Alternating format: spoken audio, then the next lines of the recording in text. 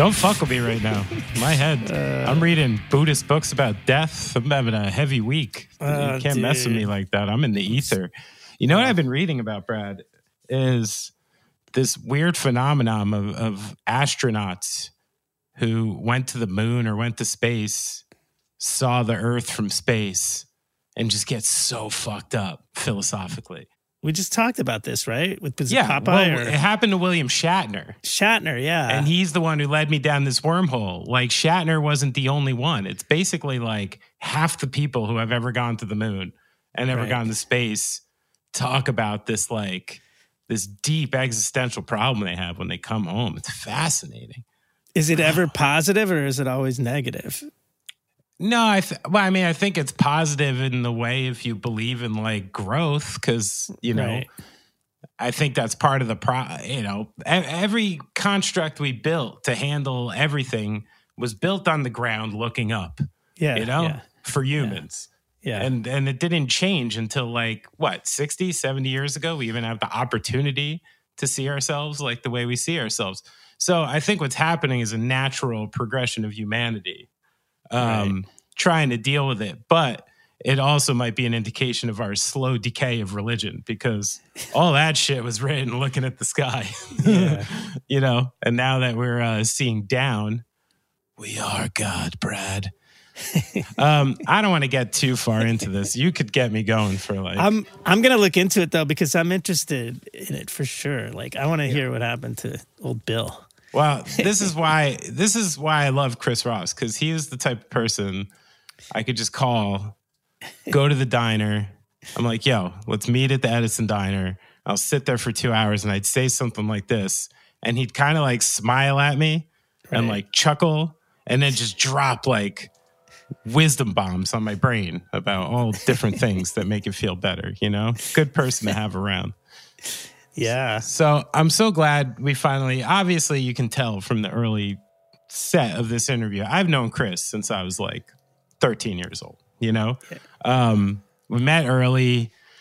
I kind of got connected with the New Brunswick thing a little sort of via this band Strength 691. They might have been the first band I knew who kind of was like playing Handy Street and playing in that scene and started connecting around. And I met Ross really early and always just like, and not just for me, you know, as the years go on, just one of those people who, you know, there's people who curate a scene who make people feel bad for coming into it. And that makes scenes, right, like alienating and scary. And it kind of takes maybe the people with the less than strong will out of the process, which isn't good. No, it's called a gang, I believe. Yeah. You know, and when you're trying to like curate expression and art and community and all those things, like it should be a much warmer landing spot. And I don't know how Chris figured this out at such a young age, but like from the time I met him all the way till now, the mantra has been the same. You know, it's like everything in support of the thing, you know?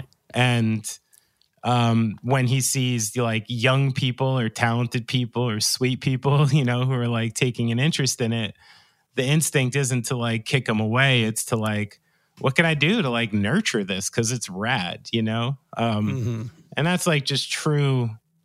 And I think that's why, like, you know, if you dig deep enough, the people who build scenes and the people who build culture, like the ones who are like the foundational bricklayers, like you don't even know their names. Yeah. You know, because they didn't ask for it and they were doing it for the right reasons and not enough people were watching yet, you know? Yeah. And that's one of the reasons I thought it would be so rad to have Chris on, because to me, he's never someone like out in public or anything that will ever laud himself at all. Probably quite the opposite, you know?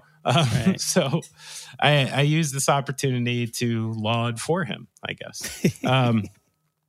A couple standout memories, right? So I got to play the infamous 67 Handy Street when I was like 15 years old.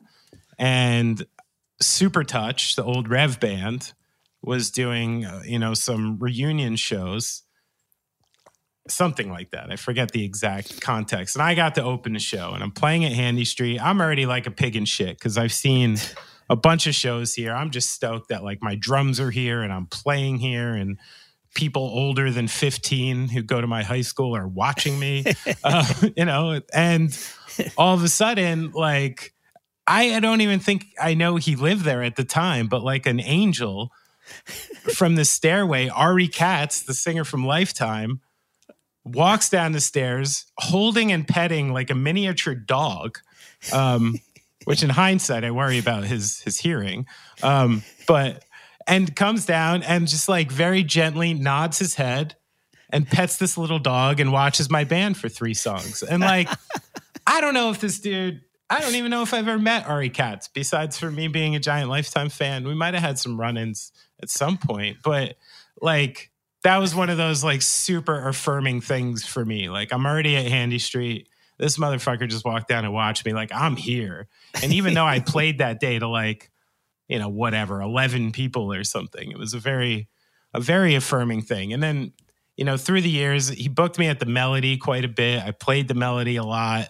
Like I said, it was funny because right around the time the Melody was really kicking and a lot of people were going there, I was probably like 19, 20, and I was living in town already. I knew everyone, but I wasn't old enough to drink. All my friends were. So I used to play these all ages shows at the Melody, and literally everyone else would stay. My whole band, everyone would stay. And I'd end up like leaving, driving a van full of drums.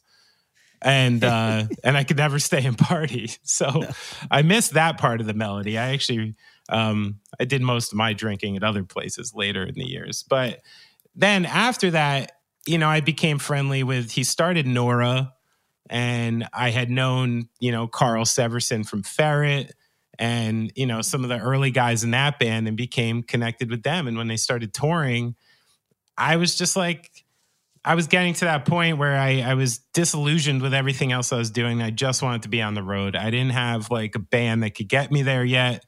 So I was Nora's roadie, and I went out for a lot of tours with those guys. And the highlight one that we sort of touched on last night, where some of the details are a little too scrupulous, but I had flown out to San Francisco and met a group of my friends, a guy named Glenn, Todd, Brian, and a woman they knew from out there. And we basically hung out for about a week, road tripping around California, going to weird places, winding up in Vegas to meet up with Nora, who's on tour. And I'm going to meet up with Nora and then stay on the road while my friends go home. This is what I was doing in those days. I was like, I have enough money to travel around for a week, and now I have to find a band because that's the only way to get home. I can get from city to city or get some food or any of this, So I pick up with Nora, and one of the first places we go is Vegas. And man, at that time, Ferret Records was kicking. Those guys were working for them. They had a little cash. And it got crazy, but it culminated that night. Carl, the singer from Nora, was, he had kind of stringy blonde hair and wore a backwards fitted baseball cap, popular at the time. He did not look dissimilar to the singer from Puddle of Mudd. Right. Let's just say that. Puddle of Mudd's big hit band right now, it's the peak of that kind of bullshit, Right. And they just put it together. This place put it together themselves. I barely did anything. But all I know is for 2 hours of my life that night, I was the drummer from Puddle of Mudd, and it was interesting. In a strip club. Yes, the gentleman's establishment. Yes. But and then all just culminating. But one of the coolest things is like, this never stopped. Right. Like band after band, if I don't talk to Ross for like 3 months and I hit him up and we talk, he's like, oh, I have this new band. Listen to my demo. I'm like, how did you do this already? Where do you find these people? I don't even know. And he's constantly working. Not only that, he learned to, record and he does a lot of that kind of stuff himself, like in his own house now. Really like the most punk rock scenario there ever is. All the while, getting like master's degrees in like library science and being a teacher and raising kids and, doing the whole thing. Say hello to a new era of mental health care.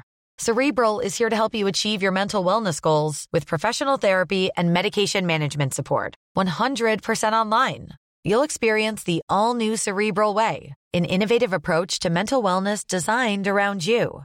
You'll get a personalized treatment plan from a therapist, prescriber, or both in a safe and judgment-free space.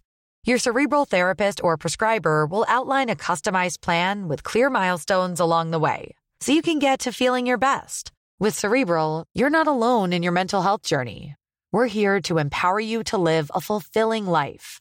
So take that first step towards a brighter future and sign up today at Cerebral.com/podcast and use code ACAST to get 15% off your first month. Offer only valid on monthly plans. Other exclusions may apply. Offer ends July 31st, 2024. See site for details. Hey, I'm Ryan Reynolds. Recently, I asked Mint Mobile's legal team if big wireless companies are allowed to raise prices due to inflation. They said yes. And then when I asked if raising prices technically violates those onerous two-year contracts, they said, "What the f*** are you talking about, you insane Hollywood ass?" So to recap, we're cutting the price of Mint Unlimited from $30 a month to just $15 a month. Give it a try at mintmobile.com/switch. $45 up front for 3 months plus taxes and fees. Promo rate for new customers for limited time. Unlimited more than 40 gigabytes per month. Slows full terms at mintmobile.com. All while doing this, I think it's time to highlight this unicorn of a man, my good friend. And I don't know, let's play the train. Let's do the thing.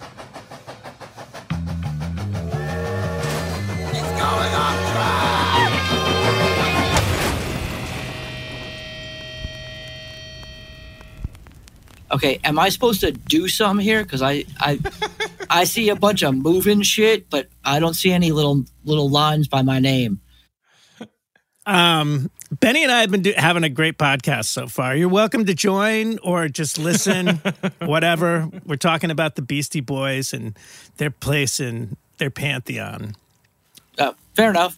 So, any and comments? Brad made the very astute point of saying the Beastie Boys, I suppose, leaned into being white and like Eminem, who's trying to be black. Was that essentially the? Well, yeah, that's why he was judged a little harsher.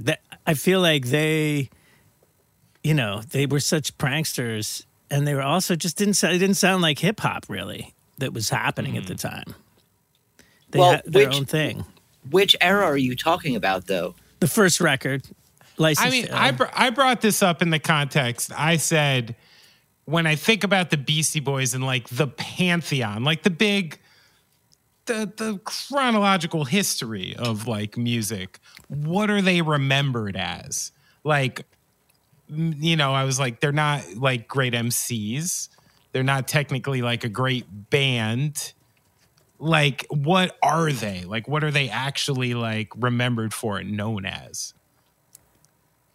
I mean, besides for being white guys who did it. See, I might actually disagree with the both of you. I think that the actual, as much as, there was, the hip hop at that point was really heavily black music. I think that they just made it, when they entered in, like, it was almost irrelevant. They weren't trying to be black. That, they weren't trying to fit into that culture necessarily. They were just doing that thing. And like, they were just New Yorkers. And right. It's like,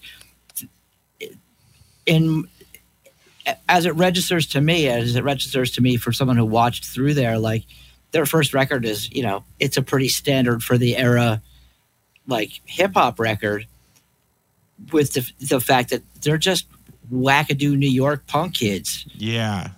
So like, instead of being like a white or a black thing, I would go with it as being like they were like a bunch of New York punks, and thus they weren't focused on anything other than, this is who we are.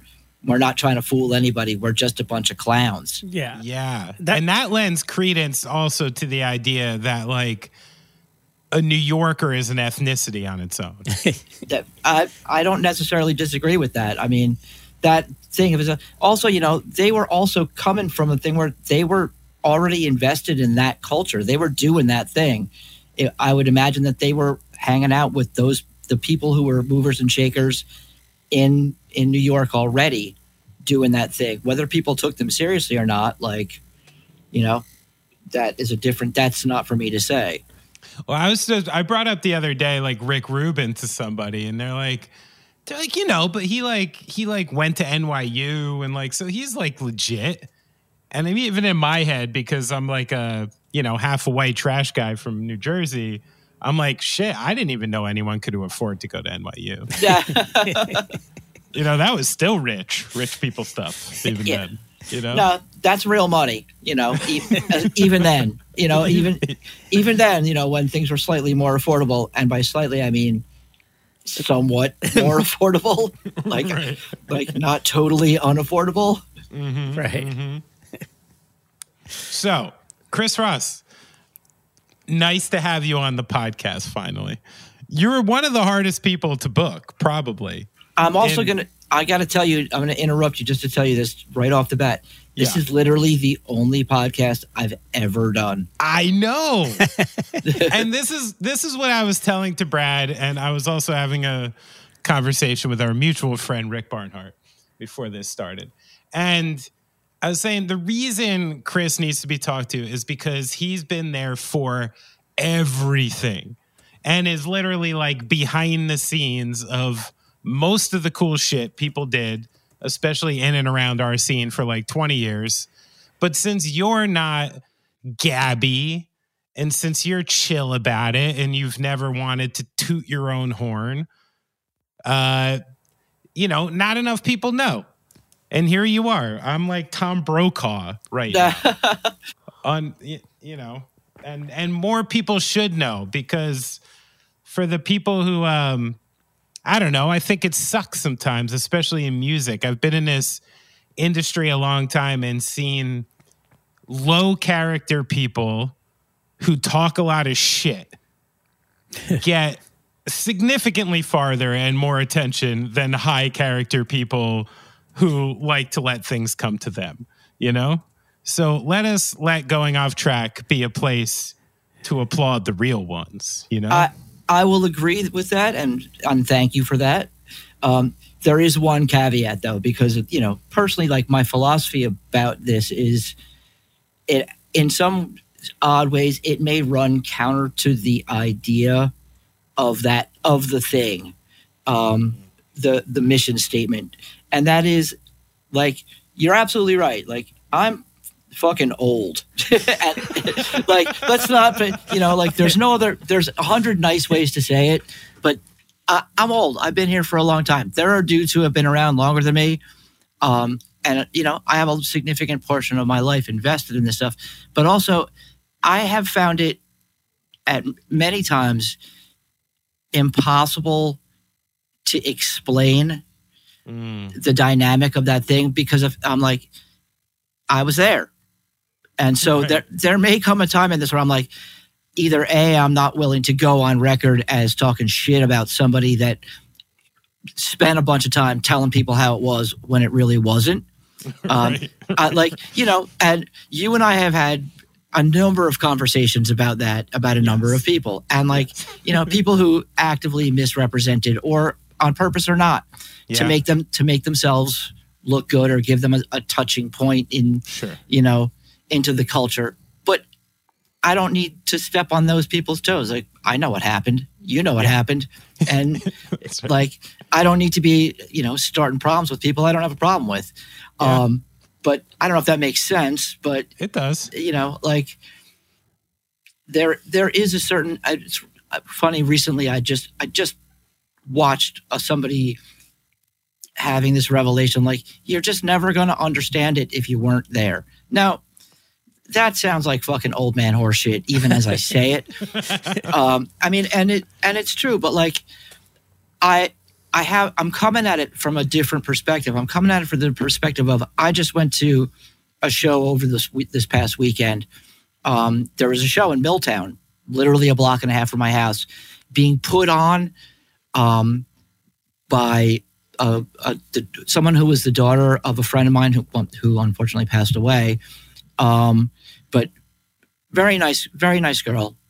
She put the show on, and what was cool about it and what was crazy about it, it was a band I recorded who were young guys and a young girl, or young woman, pardon me, and a bunch of young bands. And my son went, and all his friends were there, and they weren't spectators. They weren't like, what's going on? They were active. Right. Like, I'm like in my traditional spot. I'm in it. Yeah, standing next to Josh Grabel. And, we're just enjoying the thing. And I look over and there's Josh, like my Josh, not Grabel. Your son. Yeah. Yeah, my son Josh. Like, big and, fucking getting down. Like, getting down. And all his friends are like flying around. And I'm like, in a weird way, like, it's their time. Yeah. This is new. And you can see the pure, I'm here and I'm doing the thing. Yeah. And I'm, and I'm over on one side where I have been for years going, I'm doing the thing too, just from a different perspective.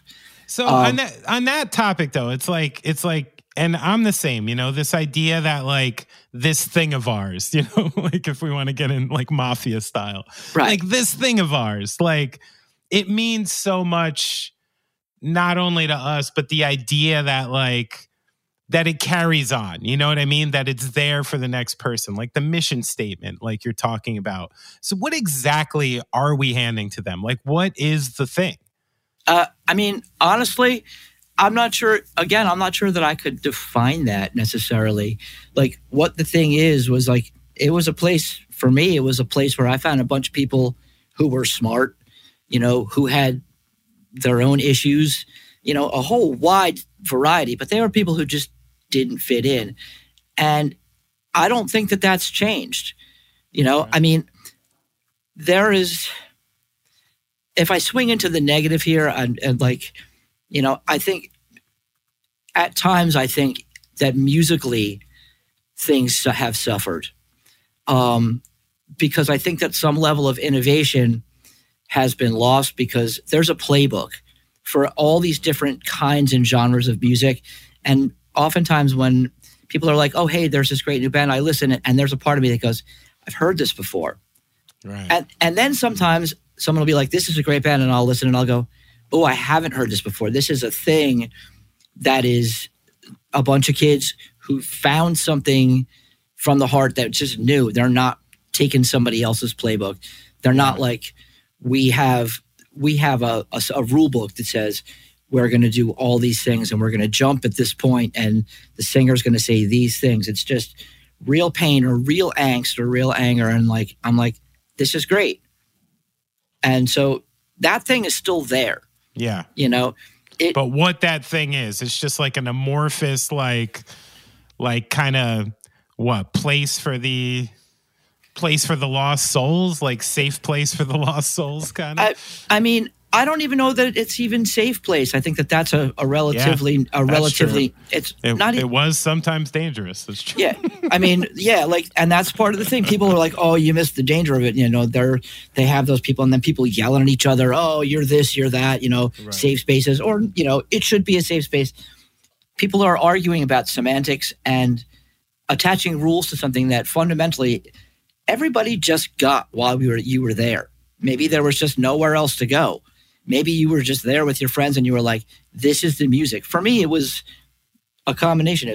This is the music that I was like, I hear this in my head. I love all sorts of other kinds of music. If I sit down to write music, it comes out either one of two ways. It's like either it's fast and it soars, or it sounds like falling down the stairs. That's it. Like, that's what I got. It's funny because some of my recent efforts have been an attempt to learn how to do something that's neither of those. Yeah. Right. And because I'm like, I got to try something here. Like, yeah, I can't be a two-trick pony. Great. I mean, it's so awesome that you can still push after all that time too. I mean, one thing, like, let's go back to those like early years, because I always felt like your generation of like punks and hardcore kids were kind of this like forging generation. Like, I felt I came into it, and even though the road was perhaps like paved with gravel, it was paved. You know what I mean? Like, we kind of knew what was going on, and there was a little bit of like you even said, like a playbook in some ways, but I feel like when you all, kind of started kicking into this, and like, I want to talk about how you got into PED and what that was like in the early days. Like, do you feel like you had to fight for that kind of space more back in the day than now? Like, people are a little more accustomed to just alternative culture, like being on the surface. Absolutely.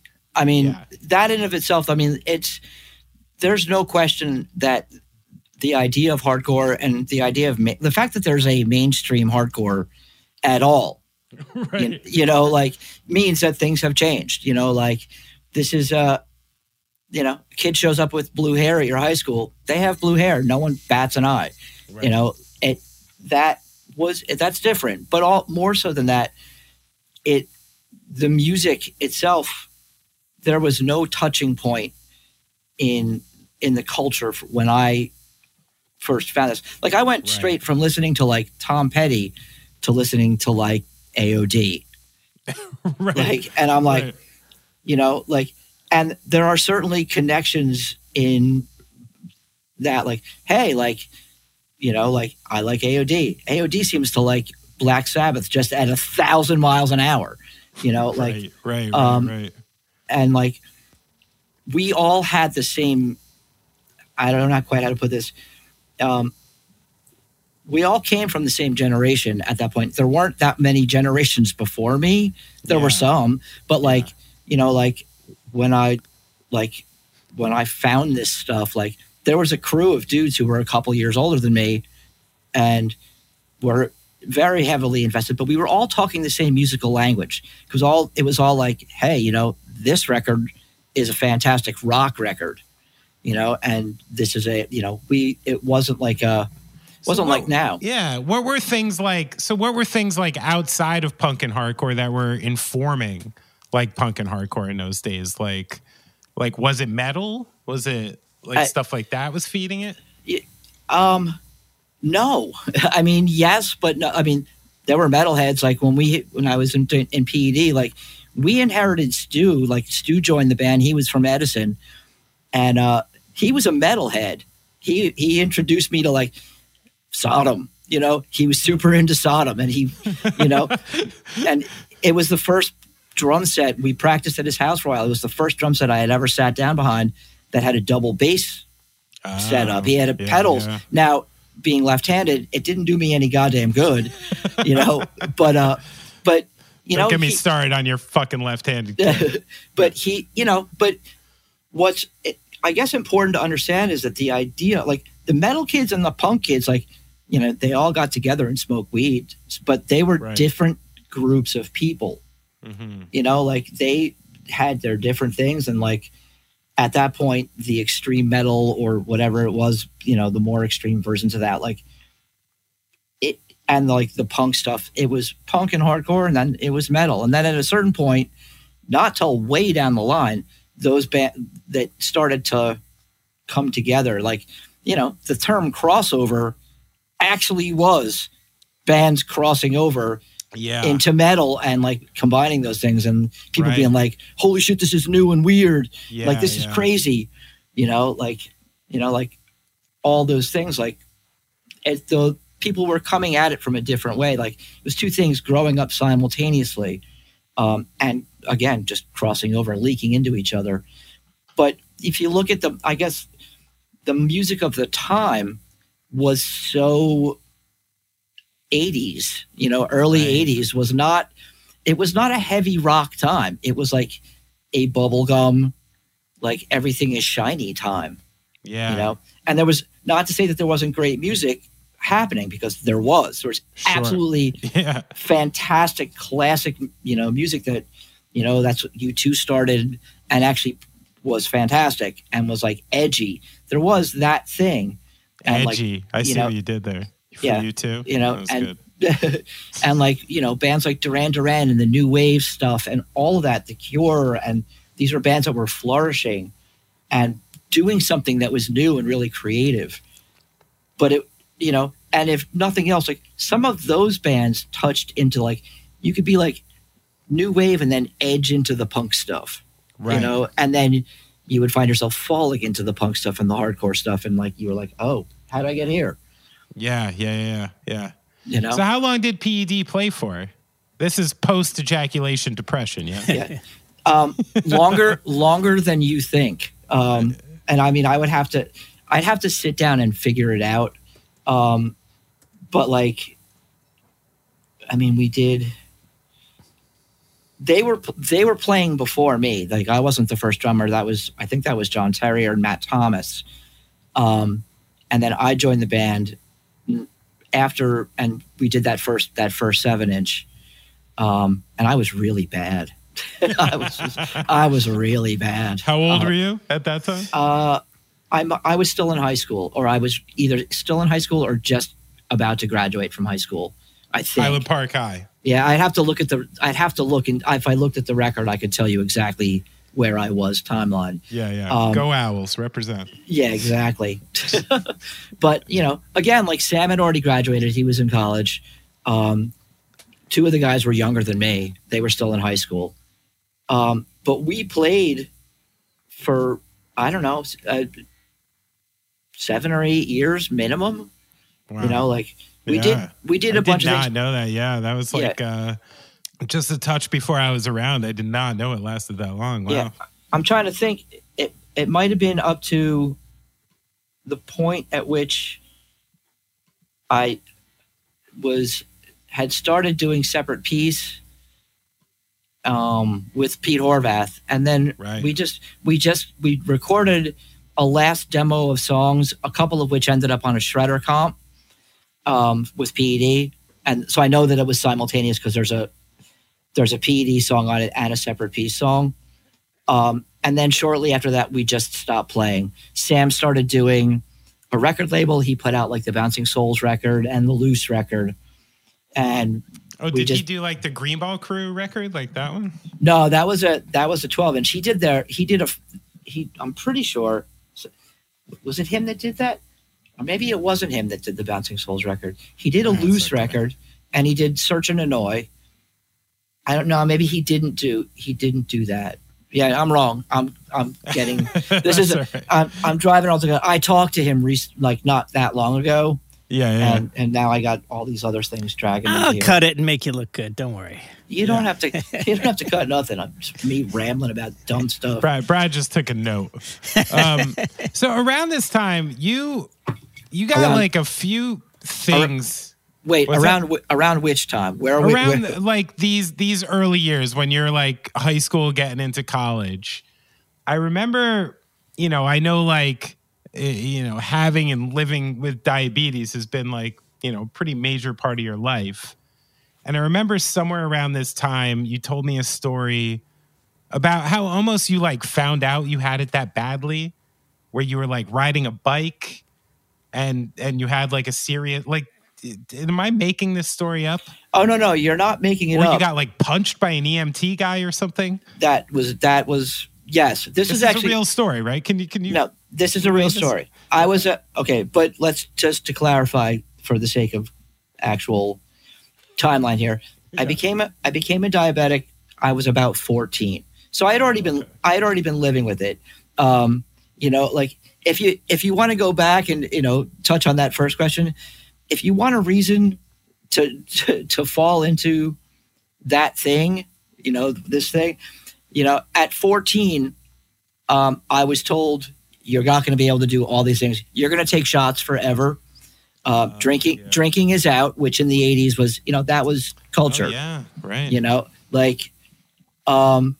And you're fucked up. Oh, by the way, your hormones are going crazy. Here's another one to inject into your body.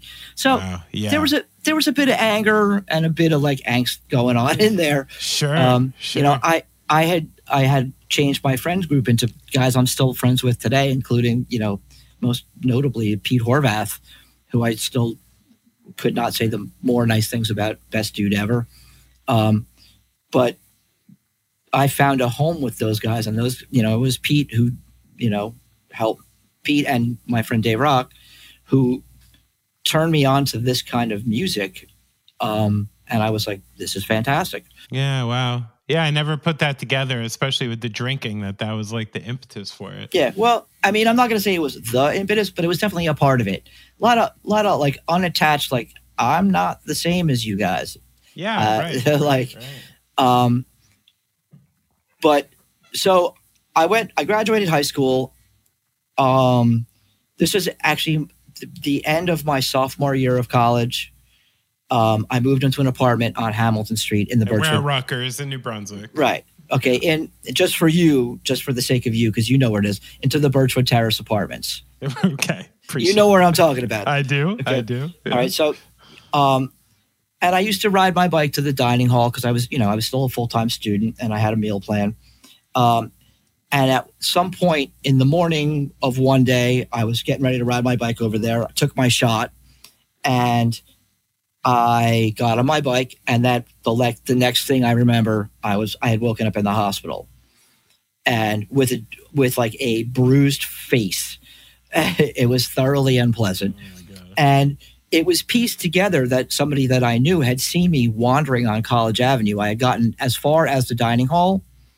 I must have hit something, something that caused the insulin to hit me really fast.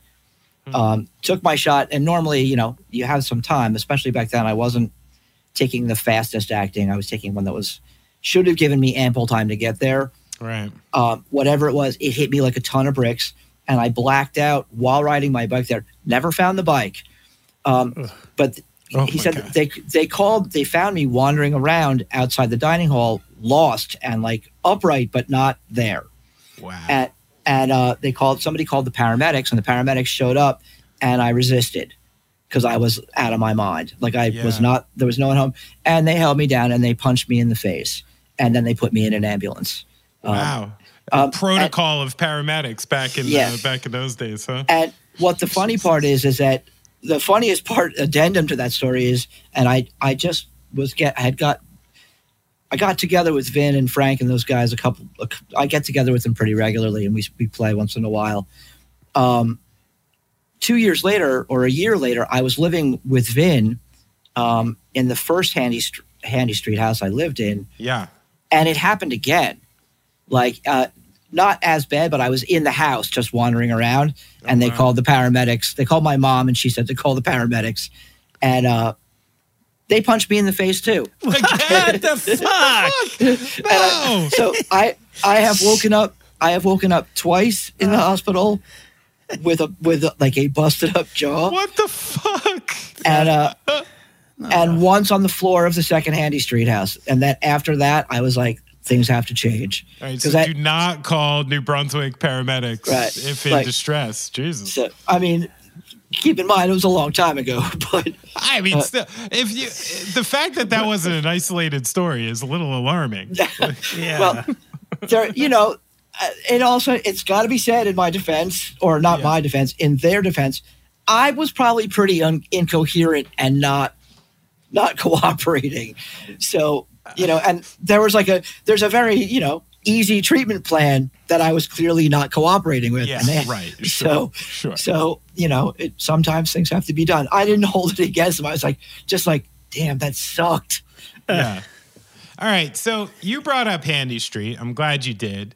So 67 Handy Street, there's a romantic look by the younger people about what was going on in New Brunswick in those days, particularly, your house and 67 Handy, and also eventually, the Bouncing Souls house. I don't know if that was previous or during the same exact time, but how it's this one neighborhood in New Brunswick that seemingly was always the place that was allowed to do this stuff. It was a strange mix of weird college kids and punks and locals, mostly locals, I guess, really. And how did we get going at Handy Street? What was the first major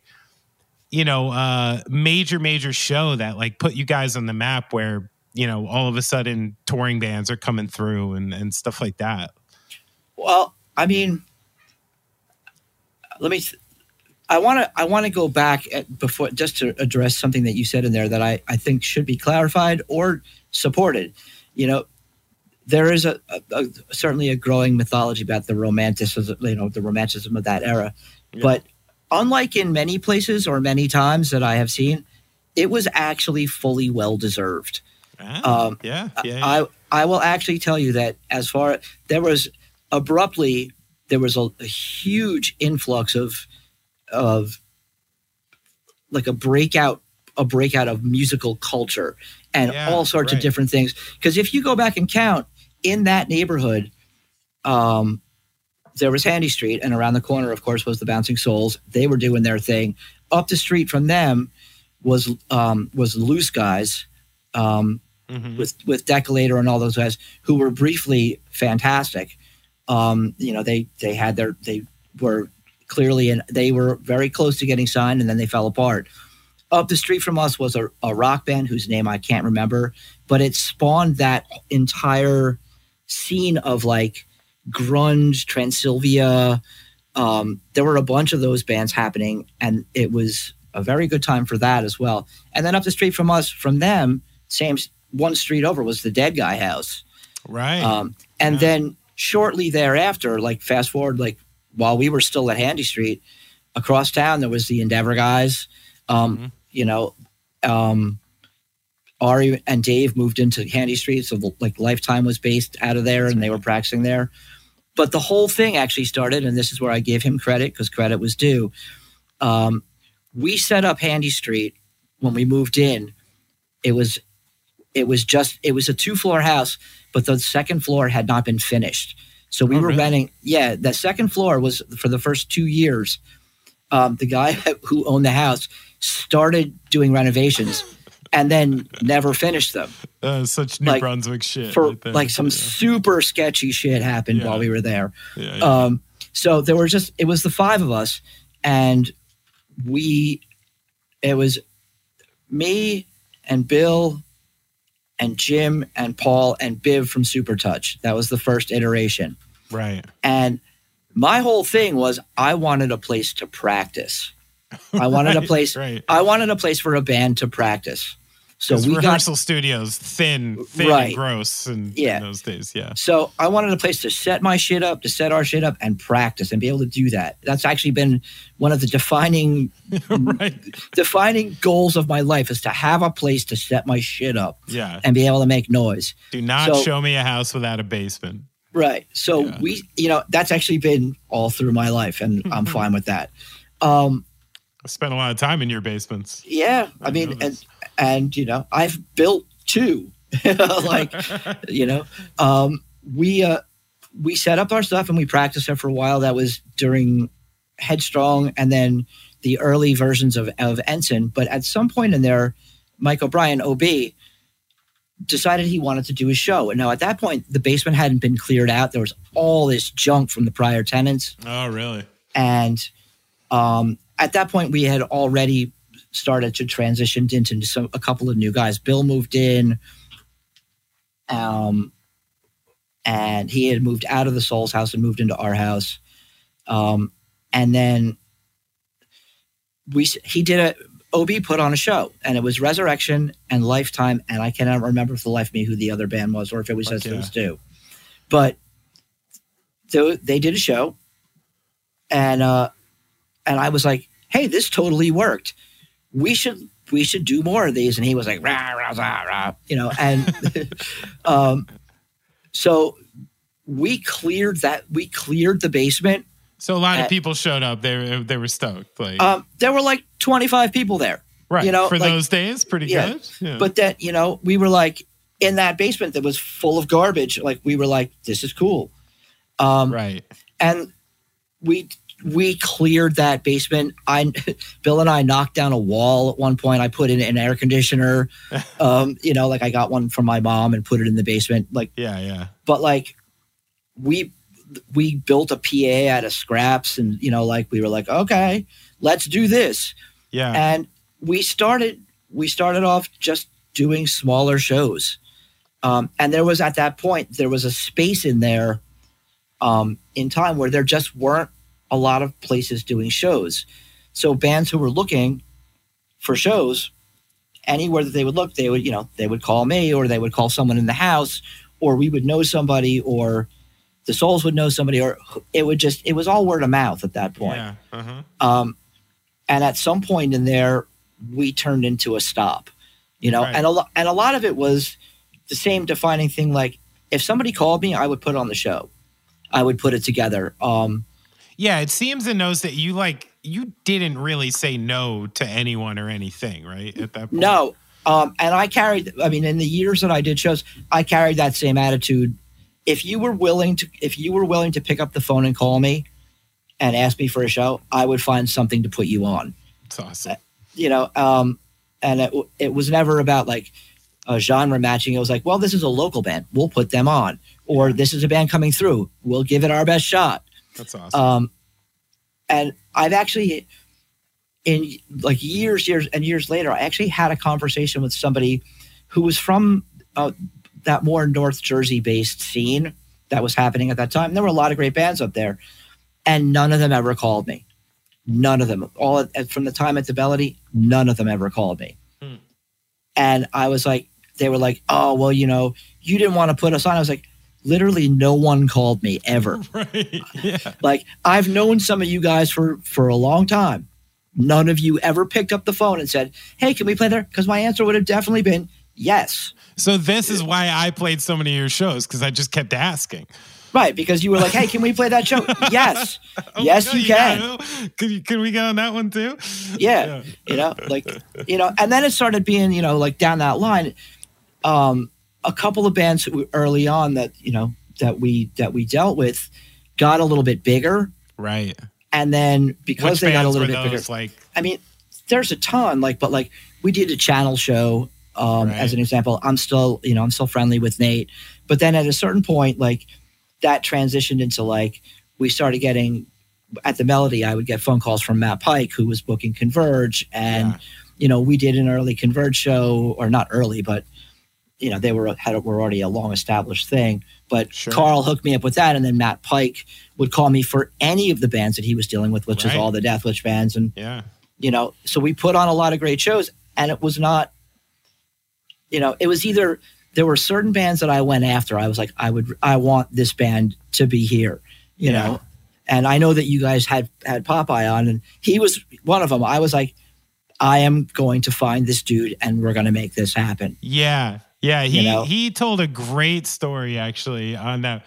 He also, to the point that he remembered Ulysses by name.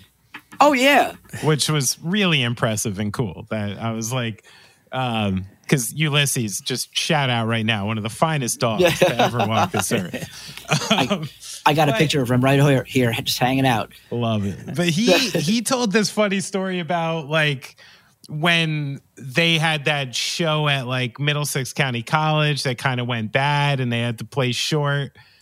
And like all of a sudden you were like side stage, just being like, no, come on, come to my house. Oh no, come on. Like, no, you're like almost like they didn't have a choice. Like, just tell everyone you're coming to Handy Street. Right. I'll handle the rest. Come on, And that's exactly how it happened. There has never been a moment in my life where I was more like, oh, we're making this one happen. Because I went out there to see them.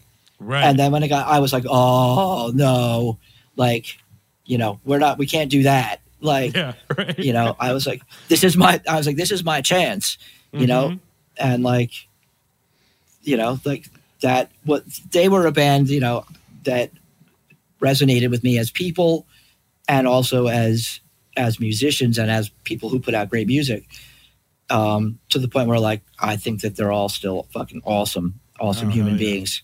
But like, there was like no way I was going to let that one go by and be like, no. So so it's like, come on, Farside, you're coming to play at my house. Yeah. Oh no. And I like, the funny part was, this is way pre-cell phone. Yeah. This is right. This is pre-cell phone. So I am finding a payphone and I am calling like Jim Cook at my house, who's like in his boxers, like hanging out. And I'm like, you got about half an hour and a bunch of fucking people are going to start showing up. We're doing a Farside show. And he was like, holy shit. I was like, yeah, we're doing it. Like, and and we did it. When I came to New Brunswick, there was sort of this relic time of like the Melody and the Roxy and kind of this like late 80s time when like New Brunswick was like Athens, Georgia, and was like cool for a little while and had artists and stuff like that, you know? Yeah. And then the Melody, you know, by the time I started going to it, you know, it was you, it was John Kohler, it was like this crew I knew over here who was doing a completely separate thing. So like where did A to B happen? And how did the Melody become, again, like just like Handy Street, like a national destination? Like why? That's actually a very good question, and it's less of a sudden thing than you would imagine. While we were doing shows, because we were at Handy Street for 4 years and did shows there for almost the entire time. Probably 3 of those 4 years we did a ton of shows. At the end of the 4th year, I was at that point, I moved out of Handy Street, did a summer tour with Ensign, came back, was no longer in Ensign. You had that epic last show, I should know, right. At Handy Street with Sick of It All. Yeah, that we had Sick of It All, and I have the flyer around somewhere. There's a ton of bands on that. It was Lifetime and the Bouncing Souls and Endeavor and a whole bunch of bands, and an ice cream truck. I'm still one of the most terrifying things in my life. You were very cool that day, and you escorted me behind an amplifier to watch Sick of It All, not realizing, like, for me, I'm like fucking 16, and all of a sudden, like 300 people or something squeeze into a basement made for like 40. Oh yeah. Well, and my claustrophobic ass realizes I'm in the corner. Oh yeah. I'm the last one out of this basement. I hope Sick of It All doesn't, like, Injustice System doesn't fucking tear this house down. That was terrifying. Yeah. For the record, for the accurate record, we ended up taking in $1,200 at $3 a head that night or that day. God. So we had upwards of 400 people. Not safe. And, you know, which unsurprisingly, it was the only show we ever did that got shut down. Really? It was literally the only show we ever did that the cops showed up and shut us down. That was it. That's crazy. I mean, and when they got there was an ice cream truck on our neighbor's lawn. And, like, you know, there were like 75 kids on the street, like, setting off fireworks. And we were like, I went out and I was like, you got me. It was my ex-girlfriend's roommate was came, and I was like, he was a cop. Oh, yeah. A New Brunswick cop, and I saw him, and I was like, oh God, this is going to be so bad. And he was actually very pleasant to me. He was like, you just got to make these people go away. Like, we didn't even get fined for it. I mean, it was great. It's just like, make this not happen just anymore. Make it go away. And I was like, yep, we can do that. That's hilarious. All right, so you were just saying you just left Ensign, and we were moving into like getting the Melody Bar. But to understand the Melody thing, and also in part the Roxy thing, you have to understand, like, in that period of time when we were all living at Handy Street, Bill got a job working at the Roxy. Okay. And Bill was working at the Roxy. This is Bill Schultz. This is Bill Schultz. Yeah, we haven't said his last name yet. Right. Who? We have to be careful. We've known each other a long time, so yeah. And he, you know, he was a go-getter. And he's an absolutely fantastic, and you know him. He's Bill. Guy. But he got me a job at the Roxy. And following that, like the Bouncing Souls and a bunch of people, I didn't put those shows on. People did shows at the Roxy. Matt O'Brien worked at the Roxy. Like a bunch of people. I think Matty might have been the one who put those shows on. I didn't have anything to do with those. Okay. But at a certain point, most of us transitioned from working at the Roxy to working at the Melody. Bill went across the street. He had a job at both, and then he was working at the Melody. And then I went over and started working at the Melody too. And so we were already, all of the people who were involved with that Melody stuff, they were already in place. So when I stopped doing shows there, we talked to the people who were there and we made arrangements. And, like, I can't remember if Kohler had just become the manager, and that was why, I don't remember the exact thing. like what led us into the first set of all ages shows. But Kohler certainly wasn't, he was a giant chunk of that. In getting John us Kohler. John Kohler. Was this like, because, I think the all ages shows thing is like a big part of this, because I mean, at the time, if it wasn't a basement show, or if it wasn't, an Elks Lodge or Middlesex County College or something, I mean, getting into a real venue, a bar or a club at that time, all ages, was also hard. And there was not a lot of stuff like that in New Jersey. No, I mean, it was the era when a lot of those clubs, except for the biggest ones, started to close down, like in mass. Because previous to that, New Jersey had a huge heavy metal scene. And periodically, like a lot of them would do punk shows or hardcore shows, just, for shits and giggles. Until they, whoever it was wore out their welcome. But one of the understandings should be at that time is that, like, the generation before that, we did, I mean, like Decolator and Sam, they did shows in VFW halls everywhere. They did house shows. Decolator, one of the very first shows I ever went to, one of the very first, was actually at Decolator's house on a street that is no longer there. I'm pretty sure. Wow. Like it's over by where the one of those new Robert Wood Johnson buildings is, and they redid the roads. Now the house may be there, it may not be. I'm not sure, but the roads have all changed, so it's kind of hard to figure out. So like the idea of house shows, it long predated us. Like that was a generation before me. But if for nothing else, we took it and made it into like a full-on game plan. Like, we're going to do this shit all the time.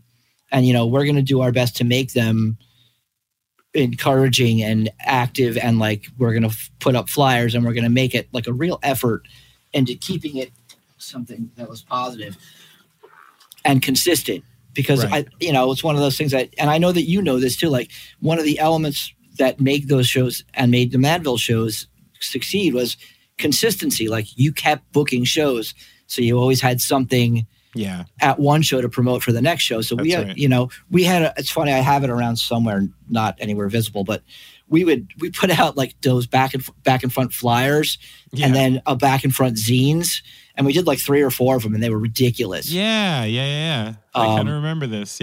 We had stickers that we did at Kinko's, like, for free.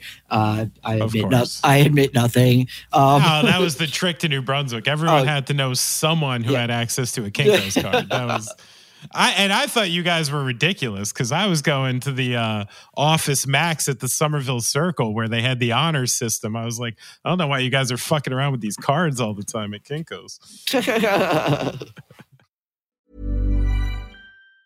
Say hello to a new era of mental health care.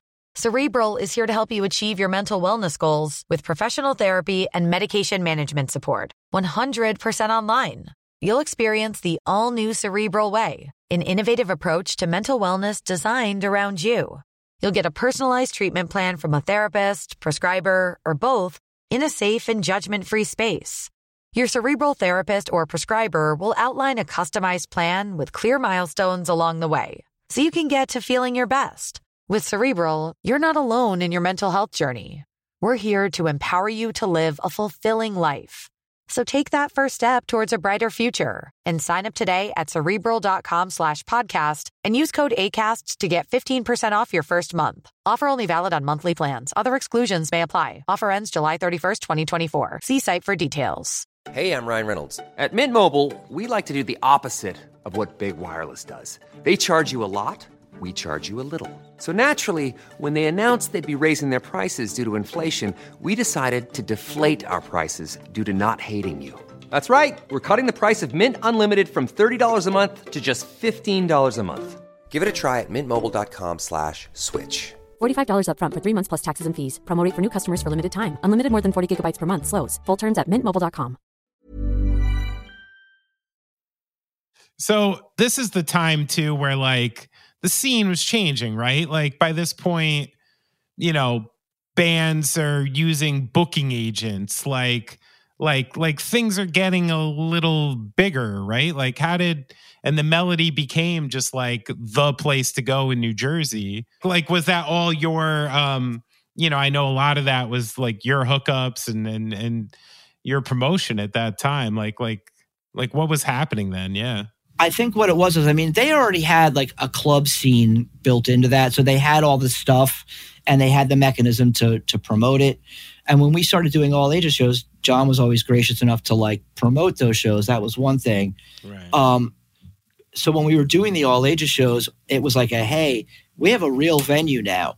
And a lot of that credit goes to the people that, at that point, it was end of Ensign and then also the beginning of Nora. But like Carl put me in touch with people and he Carl had Severson. connections. Yeah, Carl and Mike and a whole, it was, they were calling me and they were booking me, but these are people that like I became friendly with through other people, and then having established that, or it was people I was already friends with from doing shows at the Melody. So we would bring those bands in and bring in local bands, and people would then call. They'd be like, hey, this person said that you could get us a show. And we can just continue to do that. And then there were a couple of booking agents like Matt Pike, who was a great dude and still is a great dude, who would just call. They'd be like, I have this band on tour. And I would just be like, yes.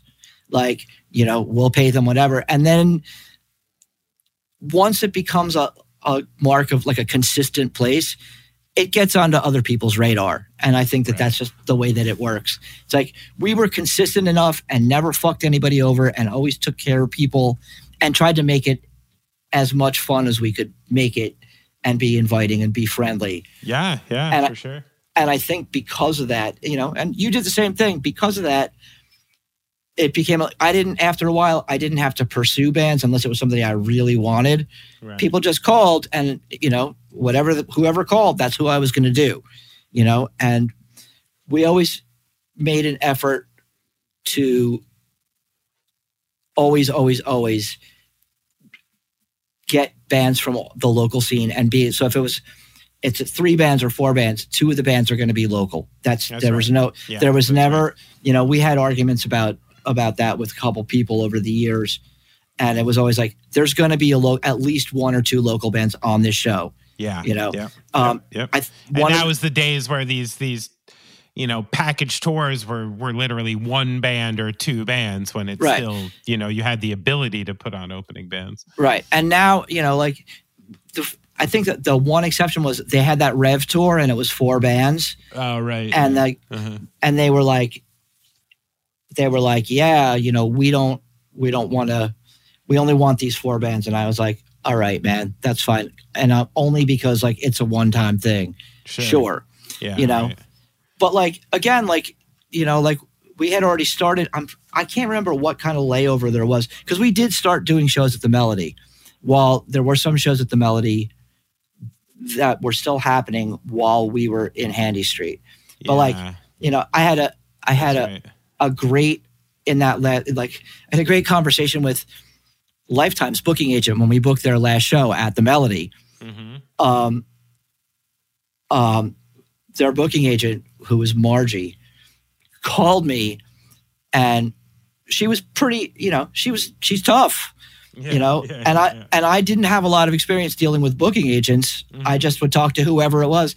And, she was pressing me about money. And I was like, Margie, they're going to get all the money. They can do with it whatever the heck they want. Like we have to pay the bar X percent. That's what the deal is. That's what we're going to do. And she was like, yeah, but we want this guarantee. And I was like, Ari's standing next to me in his like a t-shirt and his underwear, just laughing at me. And I'm like, my roommate. Yeah, I'm like, you're not seeing the picture here. They practice here. This dude's standing here, just like, bruh. It's like laughing at me, and I'm like, okay. So Margie's reaming you out in one side, pressing you for money, and Ari's on the other side in his underwear, just laughing. Yeah, it's because is awesome. But that was the thing. Like part of the thing that made it uncomfortable for me was they were people that I wanted to deal with people. I didn't want to deal with booking agents. Yeah. And they were the next generation, which was like Ricky and Heath, and there were all those battles of people that, you know, fighting over getting shows and fighting over spaces and just nasty shit like that went on.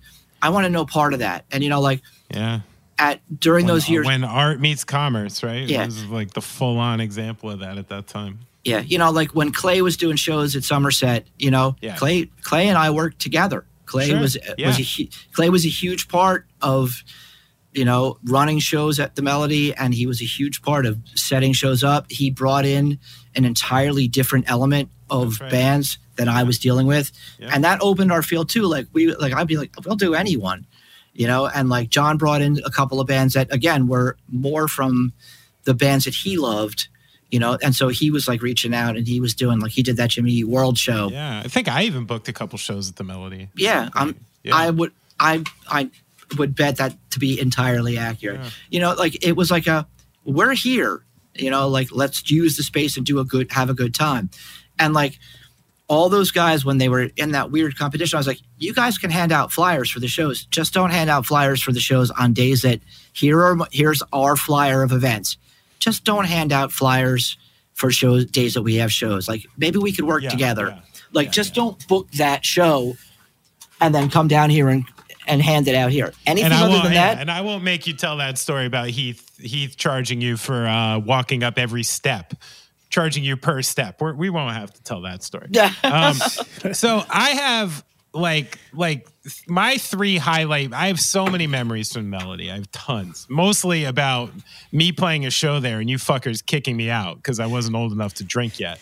So I'd play the all ages show during the day. And then I'd beg you guys. I'm like, can I just stay for a fucking drink? I just played. They're like, no, I'm sorry. You look like you're 16 and you're actually 17. So no, you can't. But I'd say my highlight memories are at Lifetime's last show.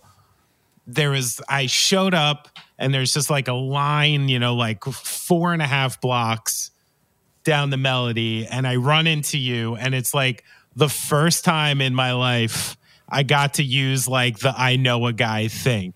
And you took me right to the front and brought me in. And I was like, thank goodness, because I did not want to miss this show.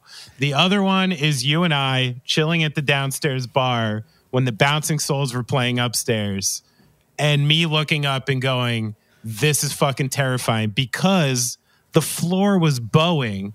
Oh, the ceiling. Yeah. Maybe like a 10% degree, like the concave.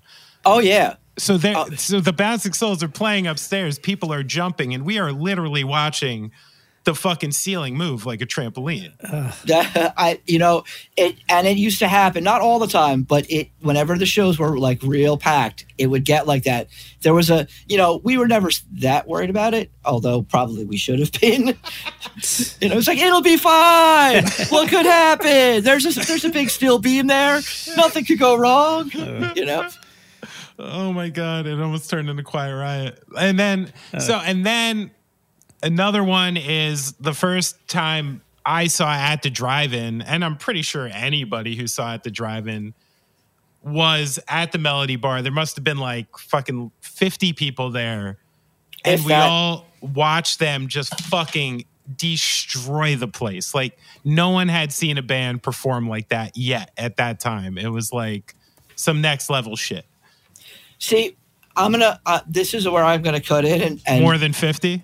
It was less than 50. Less than 50. Yeah. It was less than 50, and so like I know me and Little Mike were two of them. Yeah, there might have been, but there was between 30 and 50. Yeah, right. But what I was going to cut in and say is this: what I remember about the At the Drive-In show is going, I really don't like this band, and like Kohler. That was a show that Kohler booked. He loved them. He loved them early on. Yeah. He loved them from day one. And I was like, I watched them and I was like, yeah, I'm not feeling this. That singer's not really annoying. I was like, the drummer's great, but that singer's really annoying. Now, remind me not to hire you as A&R, huh? Yeah, no shit talking. Like it was one of those like, I've recognized that there's a thing here.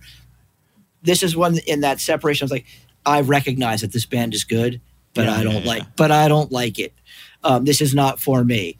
And I was like, okay, You know, like it was a, you know, thing. Like, listen, I sat downstairs. It made no difference to me. I sat downstairs during Jimmy Eat World. They did that Clarity show. Place was sold out. And John did that show upstairs for Clarity. And it was, again, the ceiling was fucking bound. And I was like, this band's really boring. Like, I just don't like them. But I also just didn't like, at that point, that was not a style of music. Yeah, that's just not what you were listening to. Yeah. That grabbed me. You know, I was fully invested in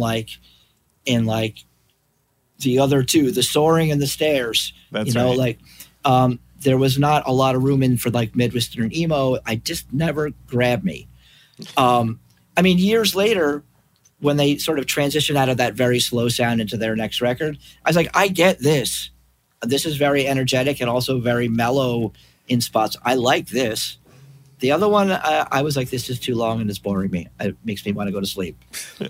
So those were my what's one or two like highlight moments for you that are like standout flashbulb moments from the Melody for you? It's a weird question. So it's a good question, not a bad question. But I'm going to redirect it. If you don't mind. I'm going to change the question. Okay. And instead, I will give you a highlight of some of the disastrous moments. Oh, even better. Because in reality, like, there's two things that are factors there. One, I have a memory like a sieve. We did a shit ton of shows. Yeah. And quite frankly, almost all of them were a highlight for me. There was always a band that I loved because, and you know, I also know that you relate to this. A lot of that thing, especially there, I was like, I could do whatever I want. These bands will come to me, you know, you know, so you know, we did that, the first Bane show in New Jersey ever.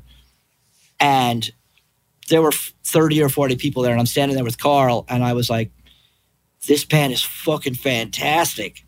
And he was like, yeah, I think they already signed to Equal Vision. And it was like, shit. But like notable disasters, things like the Converge show, which was a great show. Were you there for that one where Nate got hurt? No. He hit himself in the first place was packed and he, you know, it started playing and they were in that full on, like they were in the full on Ragin' era. Yeah, he hit himself in the face with the headstock of his bass or a piece of his bass and split his face open. It was, I think it was over one of his eyebrows. Well, at least he was close to Robert Wood, huh? And they ended up playing like 3 or 4 songs and then he had to go to the hospital because there was blood everywhere. And for context, for someone who doesn't know the Melody, I mean, the hospital is across the street. Yeah. Yeah. So that's good. And he came back to that, you know, they stayed with us that night and he came back and his head was like, he was swole up. Yeah. So that's a highlight disaster memory. The big disaster memory, one of the big disaster memories was, let's say we had the Hot Water Music Show and, and we opened the bar and we were all set up and people were lined up outside and Pat Cahalan, remember Pat Cahalan? He's like, I smell something funny over here. And I was like, yeah, you're crazy. And he's like, no, I smell smoke. He's like, and we were like, huh. And then other people were like, hey, we smell smoke too. And then there was a fire. One of the signs there caught fire and they came and they ripped the part of the front of the building off. Yes. So somewhere in this basement, I was outside for that one. Yeah. There's video. I have a video clip about 30 seconds long of like me despondently walking around with my video camera with fire trucks and just smoke and they're ripping the front of the Melody off. And I'm like, well, shit. But then Clay took that show and they moved it across to Somerset Street and it was an epic success. So there's 2 things you have to clear up for me. Again, you know, I the older I get, the less I believe in my own memory, you know? Okay. And I believe that sometimes you have highlight moments and the older you get, sensibility just fills in the blanks, but I don't know if the details do. Do you remember calling my mom to try to get her to let me go on tour with Ensign? I do remember having a conversation. Yes. So you did speak to my mom. I'm pretty sure that I remember doing that. Yes. Now, also, I don't know if it's just come up enough times that, or if we just talked about it, but I'm pretty sure I tried to talk to your mom about this and it didn't go well. Yeah, no, it definitely didn't go well. Because I remember thinking at the time, because you to me were like the most respectable guy I knew. You know what I mean? You're already like working in schools and like stuff like this. So like, I'm like, oh, Chris, like, he's got like a house and like a job. Like he's like an adult like her.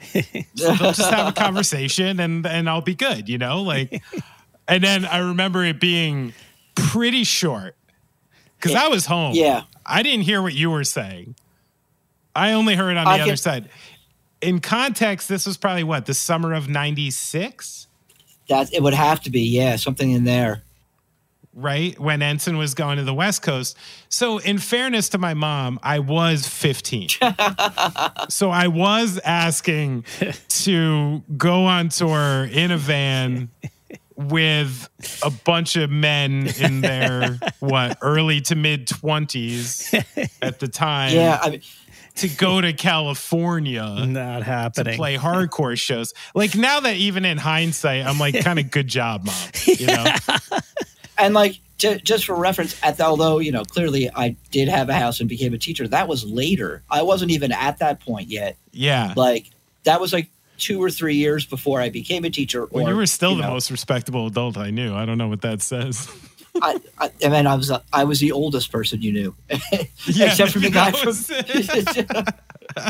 the only one who could rent a car that I knew. It didn't go well though. We'll just say that. No, I remember being brief. Yeah.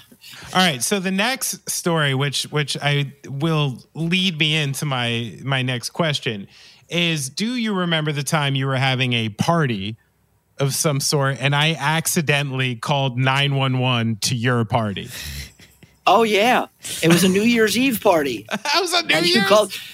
It was a New Year's Eve party, and you called the cops. Dumb. I'm so dumb. I called the cops by accident to your party. Yeah, and they came, and it was a fucking disaster. Oh my God! The only thing I remember about it, I don't know what kind of state I was in. If it was a New Year's party and those days, shit. But I remember trying to use your phone. You had like a cordless phone in the kitchen, and I attempted to use it to call someone. And I think in my attempt to turn it on, I pressed like a preset call 911 button. And then they answer.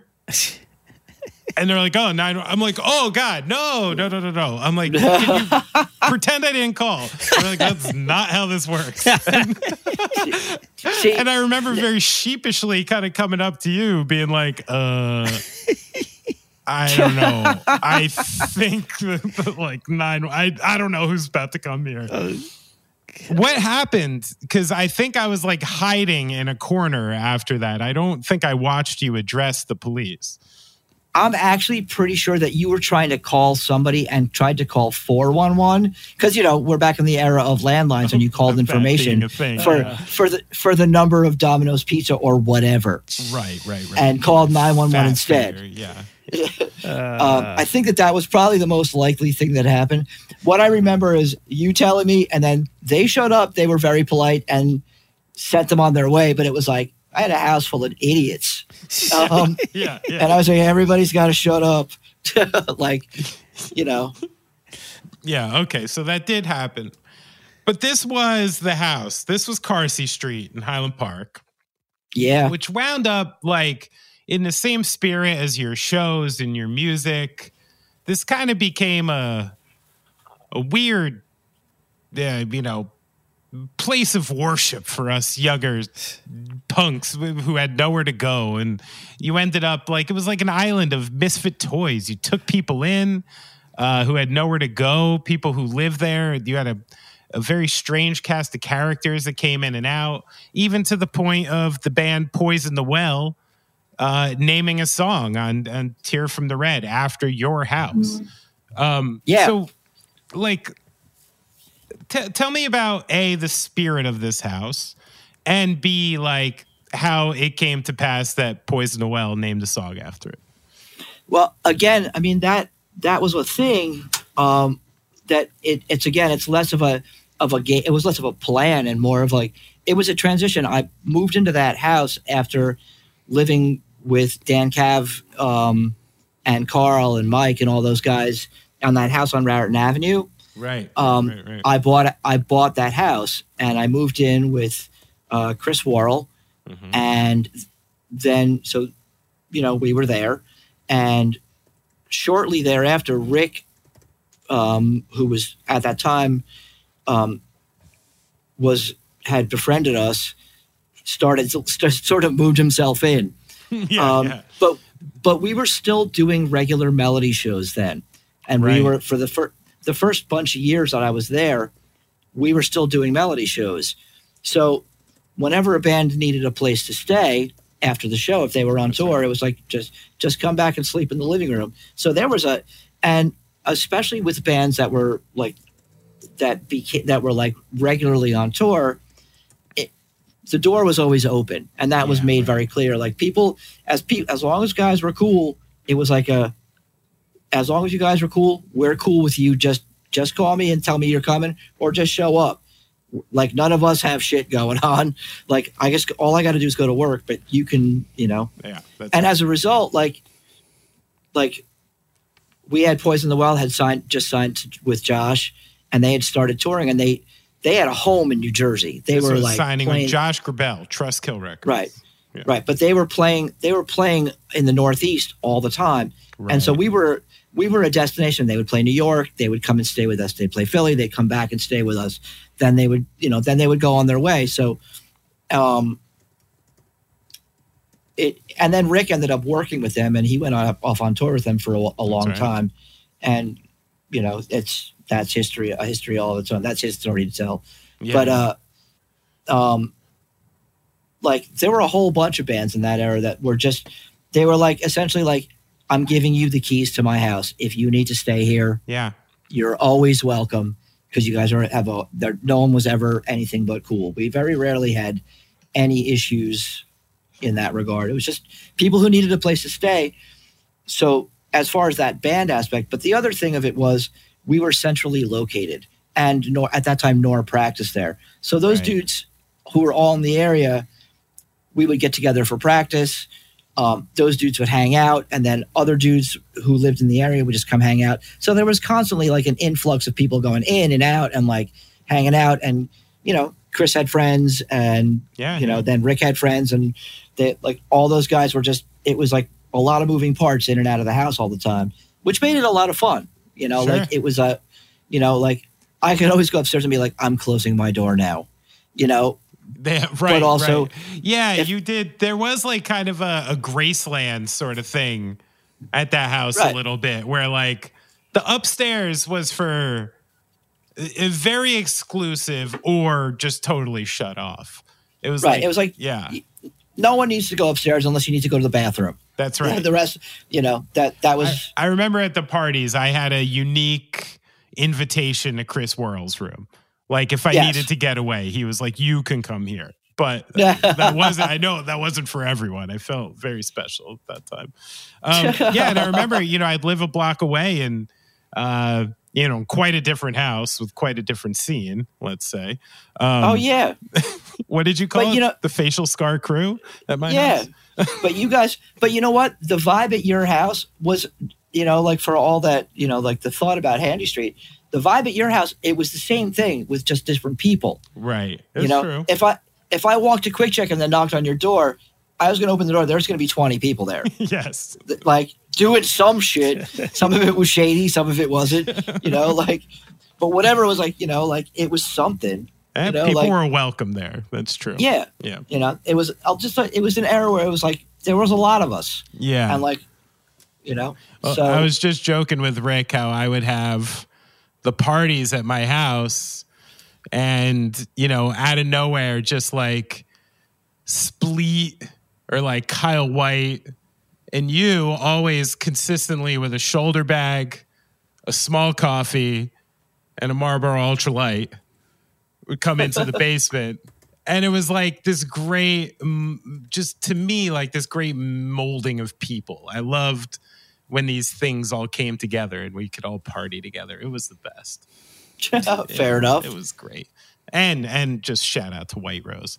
But yeah, that was a great house, and like I'd say like a I don't know.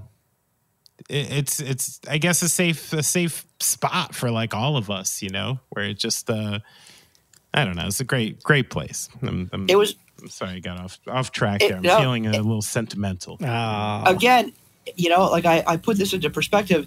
It was a great house and it was great people, but also it's the house that everybody remembers. But like in that neighborhood, Portland lived down the street for a while, and you guys lived around the corner, and Kyle and Spleet lived in that weird basement apartment a couple blocks away. Yeah. That one that was like the 5-foot ceilings. Yeah, that was a strange. Spleet would come over with like bumps on his head because he was too tall, and he would run into the door frame. You know, like yeah. So like, you know, and before that, Spleet lived across town. But like again, everyone kind of moved, and I think this happens generationally from New Brunswick to Highland Park. People are like, okay, I got to get out of New Brunswick. I'll just move to Highland Park. Yeah, and everybody shifted in that direction for a while. Highland Park's like the grown-up move. It's like when you're It's like when you're sick of the straight-up college New Brunswick bar scene, you grow up and go to Highland Park, where you have, Quick Check and then a couple trees, you know? Right. Yeah, you know, a little different up there. So one thing you got to illuminate me about, because, you know, I honestly, I don't know why, but my memory of, I know we're flashing ahead a little bit, but my memory of the Gaslight Anthem, going to your house and recording the demos. Yeah. For some reason, maybe it was because it was so normal to me, because it was like, I'm just going to Ross's house to do something, you know, which happened a lot. And it was like, you know, and then at the time, it's not like Gaslight was that big of a deal or anything. So we just kind of did the thing. But do you remember like how it came to pass that we were like going to do demos there, and what the kind of nature of the sessions was like in your estimation? Yeah, you I mean, it's not overly complicated. You called me and were like, hey, we're going out west and we need to record these songs. Is this your impersonation of me, by the way? No, it's just a general phone call impersonation. Okay. But it was it literally was, at that point I had moved, you know, fasting forwarding, I had moved out of Cartier Street, we moved to East Brunswick. Then all that stuff happened that we're not talking about. And then I moved back from East Brunswick we rented a house for either a year or 2 years in Highland Park. North Highland Park up there, yeah. Well, it was on the corner of South 7th and whatever street that is. I don't remember. But as, you know, and it was myself and Jenna, and at the time it was Josh and Jinx. Oh, yeah, Jinx. and Rick, who was in the basement. Mm-hmm. And there was another room in the basement, and I turned it into a studio room, and I built myself a little recording desk outside there. Because I had built a studio into the East Brunswick house, and that was where I started learning how to do digital recording. Yeah, right. And which was cool. It was a you know, my first venture into digital stuff.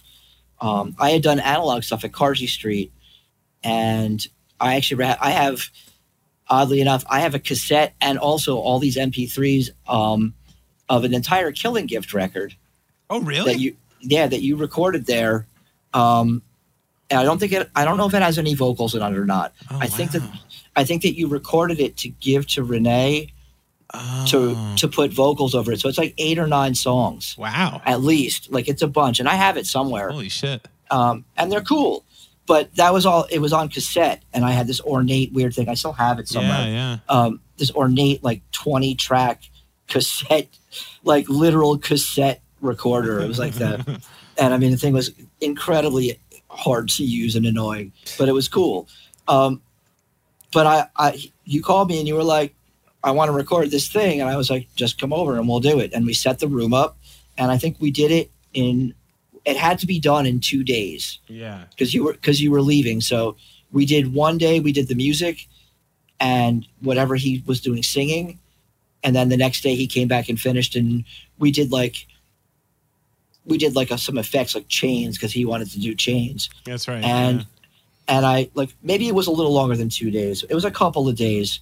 And then I mix it. I was funny because I was mixing it and I was also starting on an online grad program that I had to get through to get my license, my full-on certification to be a school librarian. Oh, really? Yeah, because I had an issue with my certificate. So you were doing that at the same time you were mixing the 59 cent session? So I'm like mixing it and then pausing to like answer these questions in this online grad course. And I'm like, this sucks. That's like the microcosm of your life right there. Yeah, is like what I actually want to do and what I got to do. Yeah, but what I do remember, there's two things that I will tell you from the story, and let's see if you remember them. One is that thinking like that Brian was very talented, and he and I had a bunch of conversations about what he was writing and the words and like the music, and that you guys were very, at the time you had been playing and touring, you guys were very tight, and it was live. Yeah. And then we fixed some of the tracks. I'm not naming any names. We fixed a bunch of tracks and did what we needed to do. Right. Yes. But the other thing is you were leaving and you were going and you were like, can I borrow a cymbal stand from you? And I got it back like 2 years later. I was like, I know you don't need the cymbal stand anymore, motherfucker. You're in a big band. They're like, yo, they still ain't giving me hardware endorsements, man. Come on. So I had to borrow a cymbal stand to go on tour after I let you record my music. Yeah, you were like, I need a cymbal stand. I was like, just take it. Why'd you put up with us? You're just too much. Because I loved you, man. But like when you're digging into that and stuff, because I remember at the time, like kind of the general feeling of like, I felt like I was in a lot of like good bands for a long time, but every single band I had some kind of obvious problem. You know what I mean? And I felt like a lot of times when I would play Gaslight early on for people would go like almost like, all right, here we go. Benny's got another band. Oh, like this one's better. Like, did you have any kind of feeling when you were like mixing it down, like that? Like what we were working on would end up being something that was like, I don't know, I guess kind of important. Yeah. I mean, not like in some kind of like Nostradamus kind of way. Yeah. But in a way like these songs are really fucking good and they're really catchy. And if they're handled properly by somebody, and at that time you were signing with, because Sink or Swim had already come out. You guys had already gotten a buzz. Yeah. You were already doing better, and then that record came out, and you went from like point A to point B. Yes. Like in terms of being a larger band, very quickly, But like, it was like one of these like, as long as they don't fuck this up, right? This is gonna be big because this is catchy, and it's radio friendly and it's deep, but and he's got a thing, and they're tight. So yeah, like I could say this has the potential to be very big. It's funny you say that because like I think of again, I'm not going to name names because I don't want people to feel bad, but we had experience, hadn't we, with like a couple bands and people we knew who were super talented, right on the precipice of being able to do something important with their bands, and they fucked it up. Oh yeah. Right? Like really obvious, like fuck up shit, just interpersonal, just a number of things that just like fucked up so many bands. Like the variable was still so high, right? Yeah, well, there was a lot of that thing with the personality, but I will to address that as far as you guys goes, and we talked about that. And this is one of those weird things that is fixed in my mind. And that thing where at that point, I was like, it looks like you guys are going to do really well with this. This is really cool. And the conversation came down to like, I know my role. And that's important. Like, I think it's important for the success of any band is that everybody fills a niche in a band. You're this guy, you're the guy who does this, you're the guy who takes care of this, and in that band, especially at that time, it was like you guys were the band and then there was Brian. Yeah. And I'm not saying that in a shitty way or whatever, but it was we're not trying to push him out of the spotlight. We know what we're here to do, and we're here to succeed. So we're not going to fuck that up. Right. And I was like, and I remember at the time thinking that is a very good attitude, because that's, you're doing something because you want to succeed, and you're pushing right now because that's attainable. And I think that over the years, when all the bands that I watched had their own personal meltdowns, it's because somebody decided that their personal thing and their personal irritations or issues were more important than the success. Now, I don't fault anybody for that. Sometimes people just don't get along. Yeah. And every band has a half-life, Right.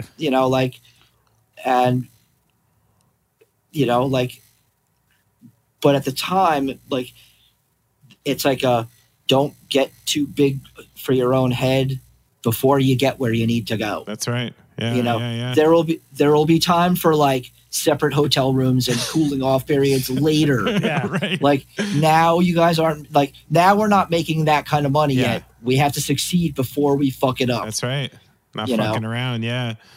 Yeah, I remember that. You're saying this and I'm grinning. It's making me feel good because it is. It's so true. It was like this, but I think that was the upside to a lot of the experience. Not just playing in bands, but doing shows and meeting a million bands and hearing a ton of stories already. By that point, it was how many cautionary tales do you need before you treat your own band differently? Right. Before you know what not to do and actually implement it. Yeah. I didn't have to learn the hard way. It was I seen it happen too many times. I've seen it, Yeah. And it was I knew a lot of the pitfalls that you should just stay away from. And like you said too, it's not like Brian felt I was looking for someone like Brian. You know what I mean? I knew I needed to find that guy before I could do what I wanted to do. You know what I mean? Because we play drums, and the view from the back, the view from the back gives you that thing. If you don't have a front man, you don't have shit. That's it. I remember my turning point was I played, it was that second generation of Low End Theory when we had Ed, and we played this great we played an outdoor gazebo in some town somewhere. I don't even remember where. And I remember my brother and a couple people said, and they were like, "Oh, dude, you killed it. You were the best part of the band. You really stood out." And my immediate reaction was "Fuck." I was no, not good. Not good. I'm not Tommy Lee. I'm not going to wear Speedos. I'm if I'm the thing people are going to here, I'm never getting the fuck out of this gazebo, No, and you know what? And that's true. Becoming comfortable as a drummer with knowing your role in that thing. There are very few bands where the drummer is the thing that everyone's going to see. And those are bands where the drummer, and I'm not shitting on it here because I'm shitting on myself if I would, where the drummer is just so goddamn good that they're overwhelming. Yeah, yeah, exactly. Neither one of us is Terry Bozzio. No, not what I do. Not what I do. It looks exhausting to play like that. I don't even want to play like that. I don't need to hire 4 guys to put together my drum set. Right. I wouldn't know what to do with all that shit if it was in front of me. I'd be hey, look at this, bing, bing, bong, bong. Even though you might confuse the shit out of one guy setting up lefty. Right. Yeah, you're gonna need to turn this all around. Yeah, another story. Yeah. But yeah, I mean, and I think that there's something in there, and it's this would be for you to identify more than me. I think that one of the things that people forget about band dynamics is, especially when everyone is younger, if your band, there's always that list of things that a great band will have: a guy who's artistically inclined, and a guy who's lyrically inclined, and a guy who's a songwriter.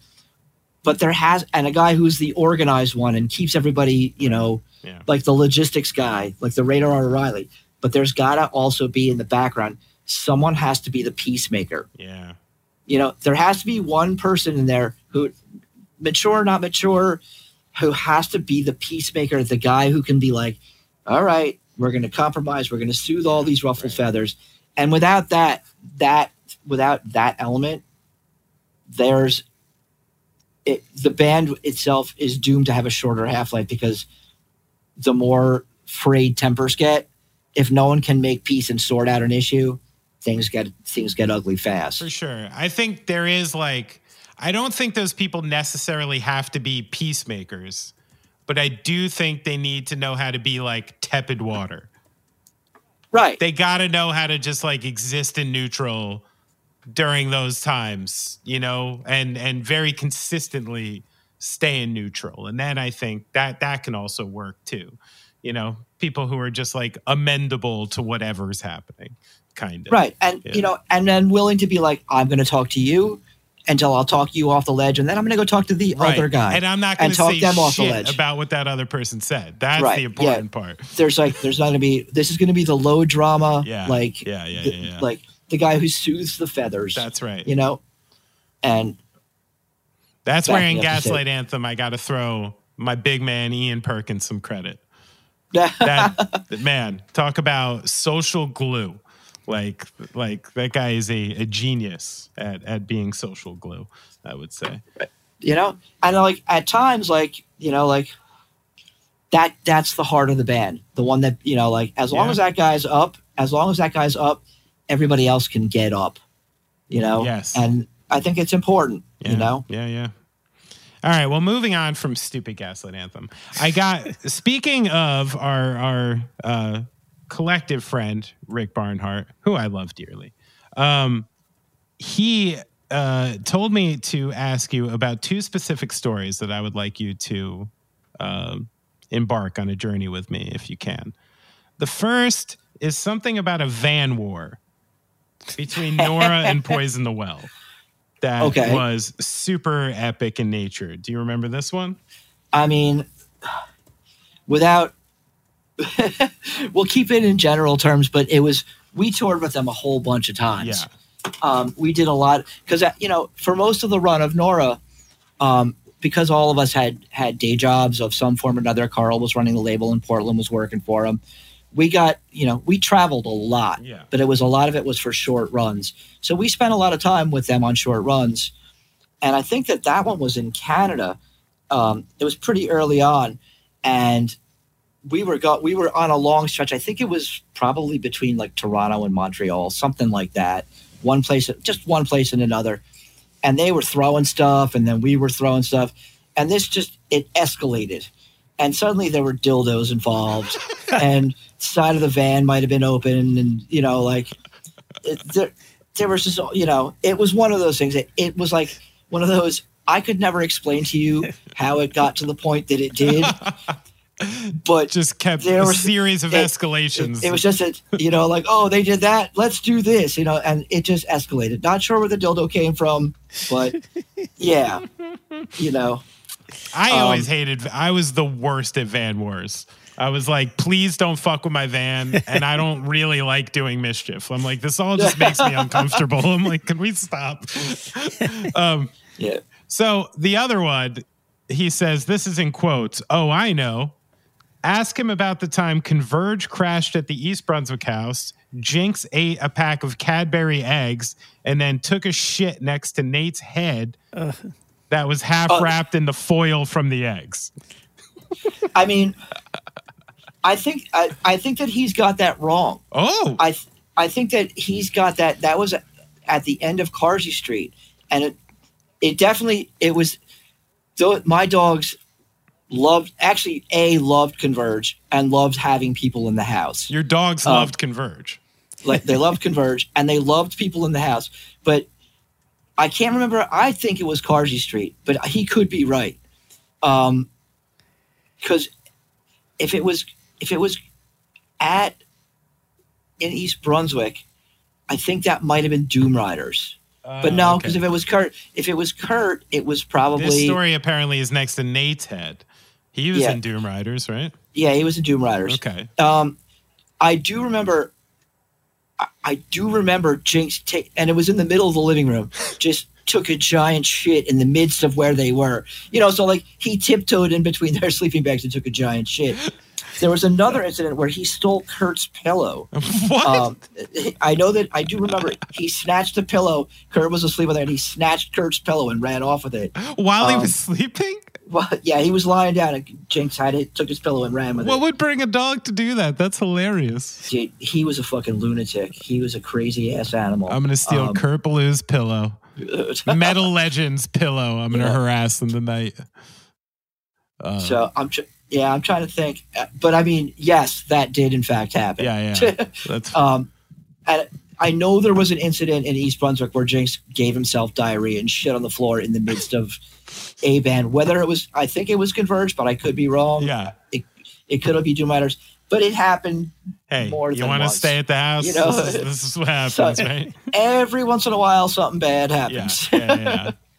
So one interesting thing to note, you've said it a couple times through here, but we're telling all these crazy stories, and this is one of the fascinating things to me about your life in general, is like we just discussed in some terms or another, like almost what at this point 35 years of activity in like the punk and hardcore scene, doing shows, the houses, the being in bands.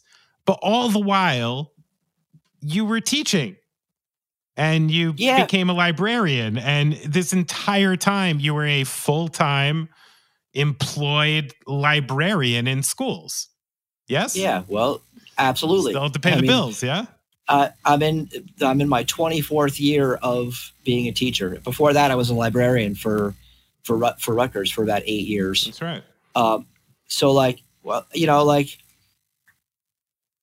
since I think that in retrospect and this was always for me, like I always wanted to do more, and had the opportunity presented itself at that point, I probably would have gone and done more, like more touring and more of that stuff. I was always happy to do that. I love doing that, and I still do. But there's an element of responsibility that goes along with it, where it's like these guys have a career that they're developing, and I have a career that I'm developing. So we're just going to do as much as we can with what we have, right? With the time we have. And we did that for years and years, and I think like in the case with Nora, like we stopped playing mostly because those guys were so busy and so burnt. That's right. Everybody had, in that 1 year, everybody had kids. Yeah. And like that adds a whole thing to it, and when like 3 of the 5 guys have kids and then we don't have a bass player, it was like a slowdown. So like with Nora, like we never actually broke up. We just got really fucking busy. Yeah. Right.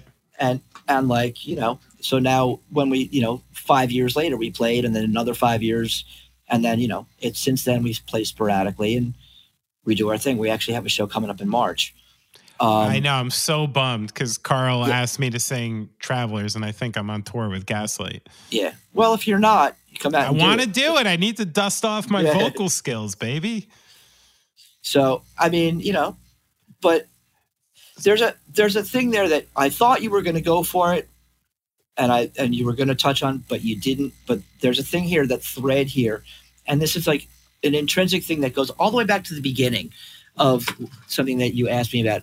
And the understanding should be like, these guys were my friends.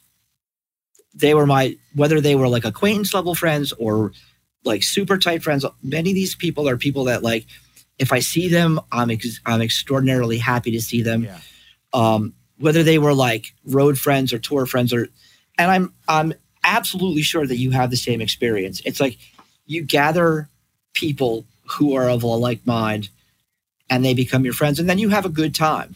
Right. And like it's like I look back and I go, I don't regret any of this. Like I had a great time doing all these things. These were things I did with my friends. Yeah. And like I've come to a point now where like, like I am in 3 bands now. Yeah. Like 3 different things, actually 4. And each one of them is a touchy piece of different era of my life. Right. Because like I get together with the Headstrong guys and we play, and eventually we'll show up somewhere and play a show and it'll be fun. And the guys were a group of dudes that I lived with and was friends with for a really long time. And, you know, I'm doing this stuff with Nora. I'm doing Born Tired with guys who were in bands with me through like Man Alive and Torchbearer. Yeah. And also Ed, you know, who I called because I was like, Ed would be perfect for this band. And he is. He is. He's perfect, you know, for that band. Yeah. And temperamentally, he couldn't be more suited also to being in this band. Like, he's a fantastic addition. Yeah. And the bass player for Born Tired transitioned over and is playing bass for Nora too. Nice. And I'm always like, this is a part of my life where I'm like, I get to hang out with my friends. And and then I'm doing that Miracle Worker thing with Peter Hart, who was the guy that introduced me to Mike and Carl. Right. And then we started Nora. Yeah. He was their other roommate. And like 25 years later, he was like, hey, I learned how to play guitar and I want to like make some songs into a band. And 2 years later, you know, we've got like 12 or 13 songs and Dan Cav is playing bass. And, you know, so like, do you ever run out of energy? Like, sometimes I just listen to your story, and that's, I think, kind of why I was asking, because to be able to do what you do, I mean, this isn't just playing in bands too. Like, you're often hosting bands, you're recording them, you're doing like all sorts of shit behind the scenes, like, which requires you being at school all day, every day, 9 through 5, right? And then always having the energy to perpetually have practice, do the band thing, and have a family and take care. Like, where do you get all this energy from? I don't know. I mean, again, it comes down to like, these are the people. A lot of times, it's an excuse for us to get together, like me to get together with my friends and hang out. And like, the difference now from then is like when we lived at Carsey Street, we would practice 4 times a week because we were just hanging around. And we're like, hey, we're not doing anything. We should go play some songs. Yeah. You know, let's go write a jam. Like whatever. Now I have to schedule everything ahead of time. And, you know, part of it is a routine. Like, if I don't have that routine, I actually feel like I am missing a chunk of myself. Right. You know, like, this is, at the end of the day, like, I didn't develop a secondary hobby beyond music. Right. Where I was like, like, my secondary hobby was like, hey, I'm going to learn how to record bands. Yeah, I'm not going to go like, you know, play squash. Like, right. Like, I never took up golf. You know, like, you know, like, I'm like, so like, I have family time, and like, you know, I have been graced with Jenna, who has allowed me to do all this stuff for many years. And, you know, because of her, like, sure, I was able to do those things. Yeah. You know, and I was able to continue to do the things. And there have been moments where they've crossed into like, I wanted to do this thing, but I couldn't because I had to go do a work thing. And that's always frustrating. It's never going to not be frustrating, you know, because this isn't my job. It's just the thing I really like doing. Yeah. Right. And, you know, the other part of it, and as dumb as it is, like, because of going all the way back again to 14, I never developed like a thing of like, I'm going to go out drinking. I'm going to go out to a bar and hang out in that thing. This was the thing. Right. I don't need to be drinking because I'm playing music, or this is my version of drinking. You know, that's like, right. I get together with my friends and I yuck it up. And like, we have a good time and then everybody goes home. I love it. It's and like after a long day of work, I kick back, relax, and have band practice. Right. You know, and you know what though? I mean, and I know that you know this, it's like your Miller High Life. It's great. And like all the things that could go wrong that bring the stress to you at the end of a work day, and then you sit down and you practice like on a Tuesday night, and it's like an hour and a half. And when I'm done, I feel great. Yeah. I'm tired, but all the things, I got to hit stuff, you know, I got to hang out with my friends and detox. And I'm like, okay, I can face Wednesday because Tuesday night, I got to get it all out. That's right. You know? Yeah. So having that as a part of my routine, like I am the biggest asshole when I'm not in the very brief interludes where I haven't been in a band, and then I'm the biggest asshole because I got nowhere to let it out if I have nothing to be involved with. I don't even know how. I forget sometimes. I don't know how. I'll be walking around for like a day and a half just being like, I'm fucking pissed. Now I just go downstairs and I play like Led Zeppelin 3 for like 35 minutes.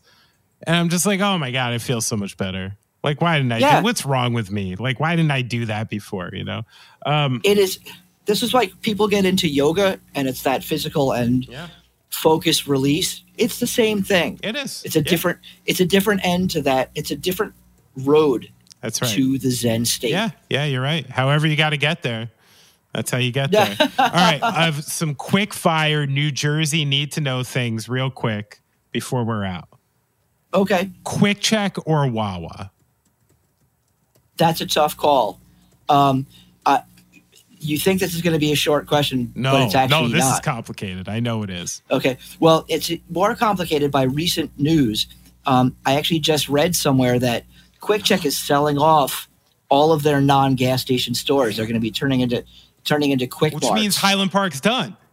Yeah, which means that they may turn into a Quick Mart. And then when they turn when Quick Check and Wawa were both in Milltown, because they both were. Oh yeah. Rick and I always went to Quick Check. Yeah, you asked Rick this question. This is not a gray area. No. Yeah. Rick is a Quick Check man. Yep, and I respect it. Their subs were better than Wawa's. Yeah. And then they transitioned to Quick Mart, and they were no longer as good. That's it. So that for those who support the Quick Check, in this equation, it's problematic because if your Quick Check closes and becomes a Quick Mart, they don't have the same thing. This is a forever changing question. Jeez. Yeah, these days, if you were going to ask me between the Quick Mart and the Wawa, I go Wawa. Yeah. But the Quick Check, there's a special place in my heart for the Highland Park Quick Check. Yes. And I will stop there at any given opportunity and run through there and get a sub. Yeah, I mean, listen, I spent years living off the Feast After 4. And, oh, hell yeah. Well, remember, we almost convinced that guy at Quick Check to let us order with a zip line. We were going to put a zip line to the side door and a little bell, a basket of money. He was going to take our order. Okay. What is the best diner in New Jersey? All the best diners have closed. I mean, I thought this was going to be a quick one because this is our diner. I mean, the Edison Diner goes without saying for me. That's the special spot in my heart. There's always going to be a special spot in my heart for the Edison. Yeah. But it depends on how you define diner, and if we're including ones from the past, like, do we put Penny's in there? Because Penny's was my jam. I know you're a Penny's man. You're the reason I got to eat with Botch at Penny's. Yeah. Right. And there were a lot of people who messed that place when they closed, but they moved on. I mean, to be clear though, if anybody's listening to this from our area, you were the Penny's guy. I love Penny's. I used to eat there every day. You were the only one who put Penny's first, I would say. That is absolutely true. But I walked around. Okay, so no. What? All right. So let's say, what is the best active current New Jersey diner? Oh, the Edison Diner. Edison Diner, right? Yeah. Especially now, because I would have gone. Had you asked me this 5 years ago, I would have answered with the Colonial Diner because they had a salad bar. Yeah. And I love their salad bar. But then COVID hit, and they closed the salad bar and have not reopened it. So fuck that place. Done. Dead to me. Yep, dead to me. Oh, I love it. But yeah, no, I would go with the Edison just for pure reliability. Everything is the same and good and huge all the time. Well, you and I have had a lot of good nights at the Edison, where I've watched you smoke a bunch of cigarettes and eat a bunch of bacon and drink a bunch of Diet Coke. And we've had some great conversations. Love you, Chris. This was fun to get to do, man. I love you too, man. And it was, like I said, if I was going to do this, it was going to be with you.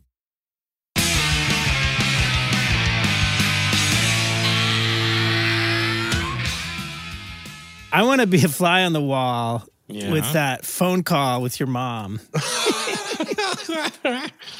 I mean, That's what I want. My mom, I really want to hear that. complex woman, but let's just say she did not suffer fools lightly. I'm not calling Chris Ross a fool in any way, but I do think there was probably like the inner Brooklyn like mom came out. So I think this sentiment was probably a lot like, are you fucking kidding me? Like, Yeah, you well, know. It obviously made an impression on you, so it was, it must have been pretty real. I got to tell you, though, in my 15-year-old brain, I thought it was a home run. I really did. I thought I had like the ace up my sleeve. I was like, yeah, I'm fit. I'm like, I do shows. I play in bands. I'm like, it's time for me to hit the road. Like, let's go to California, you know? And I'm like, this guy's like in his mid-20s and he's like a teacher. Like, of course she'll let me go with him, you know? And yeah. I really thought slam dunk. I'm going to California this summer. No. I had to wait like 4 more years for my aunt to fly me out after I graduated high school. You know? It was the first time I ever got in an airplane, you know? I was dying to go somewhere. Were you mad at her? Were you like, oh, what the fuck, Mom? Probably. Yeah. I mean, I don't know. I seriously, I don't remember. That's why I was like asking Ross, like, but if she was already that pissed, I was probably, you know, no, I probably left her alone for like a day. If the door was closed, I was like, all right, fine. I'll be out here playing Madden on the computer, you know, no one will bother me. So, yeah, that shit, you know, but, you know, Ensign, you know, especially like early on, you know, when Ross was still in the band and stuff, I mean, they were like, that band really helped me out. I mean, I was doing shows and I would call those guys. I'd be like, hey, I have an open slot in like 3 days. Can you play? And they'd end up like drawing all the people and I wouldn't even pay them. It was like ridiculous, you know, like how much those people like put their neck out for me. But, you know, at one point when Ross was my neighbor, I'm pretty sure I even borrowed money from him, like the whole deal. And, you know, this idea that is just like, you know, a bunch of people are going to listen to this episode with a similar story to mine, you know, which is awesome. We all need, it's like the punk rock, like Daddy Warbucks or something. I don't know. Right. Not like he's a rich man, but just a generous man. Right. So everybody should listen to his bands, support the man. And, you know, remember that history is complicated and the people with the loudest voices often don't know what the fuck they're talking about. I think that's an important lesson to take from this. But Brad, remember, speaking of people not knowing what the fuck they're talking about, we forgot to talk about the Patreon again in the intro. At the top. Here we are about 3.5 hours into the podcast. Hi, we have a Patreon. If you would like to join. Patreon.com/goingofftrack. It's true. There are things to see and people to talk to. It's a wonderful place filled with poo. You get ad-free podcasts, early release when possible. There is bonus content. There is the weekly Discord chat where you can give Benny shit.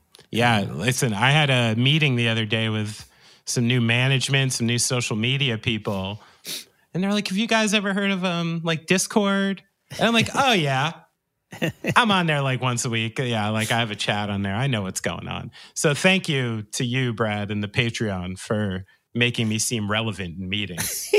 Like I know what the fuck I'm talking about. It's good. Appreciate it. You're connecting me, you know? Yeah, so go check that out. You find us at Going Off Track everywhere. Listen to Born Tired, which is Chris's new band. Mm-hmm. I'm sure you've probably heard at least one of his old bands if you're listening to this. If you've opened your ears, you've heard at least one. That's a fact. Yeah. And you can follow him at Ulysses213 on Instagram. Shout out Ulysses. Same dog that Popeye from Far Side was talking about. That seems like a very famous dog. He was a great animal. I'm sure. That's all I have to say this week. Yeah, let's get out of here. All right. I'm done.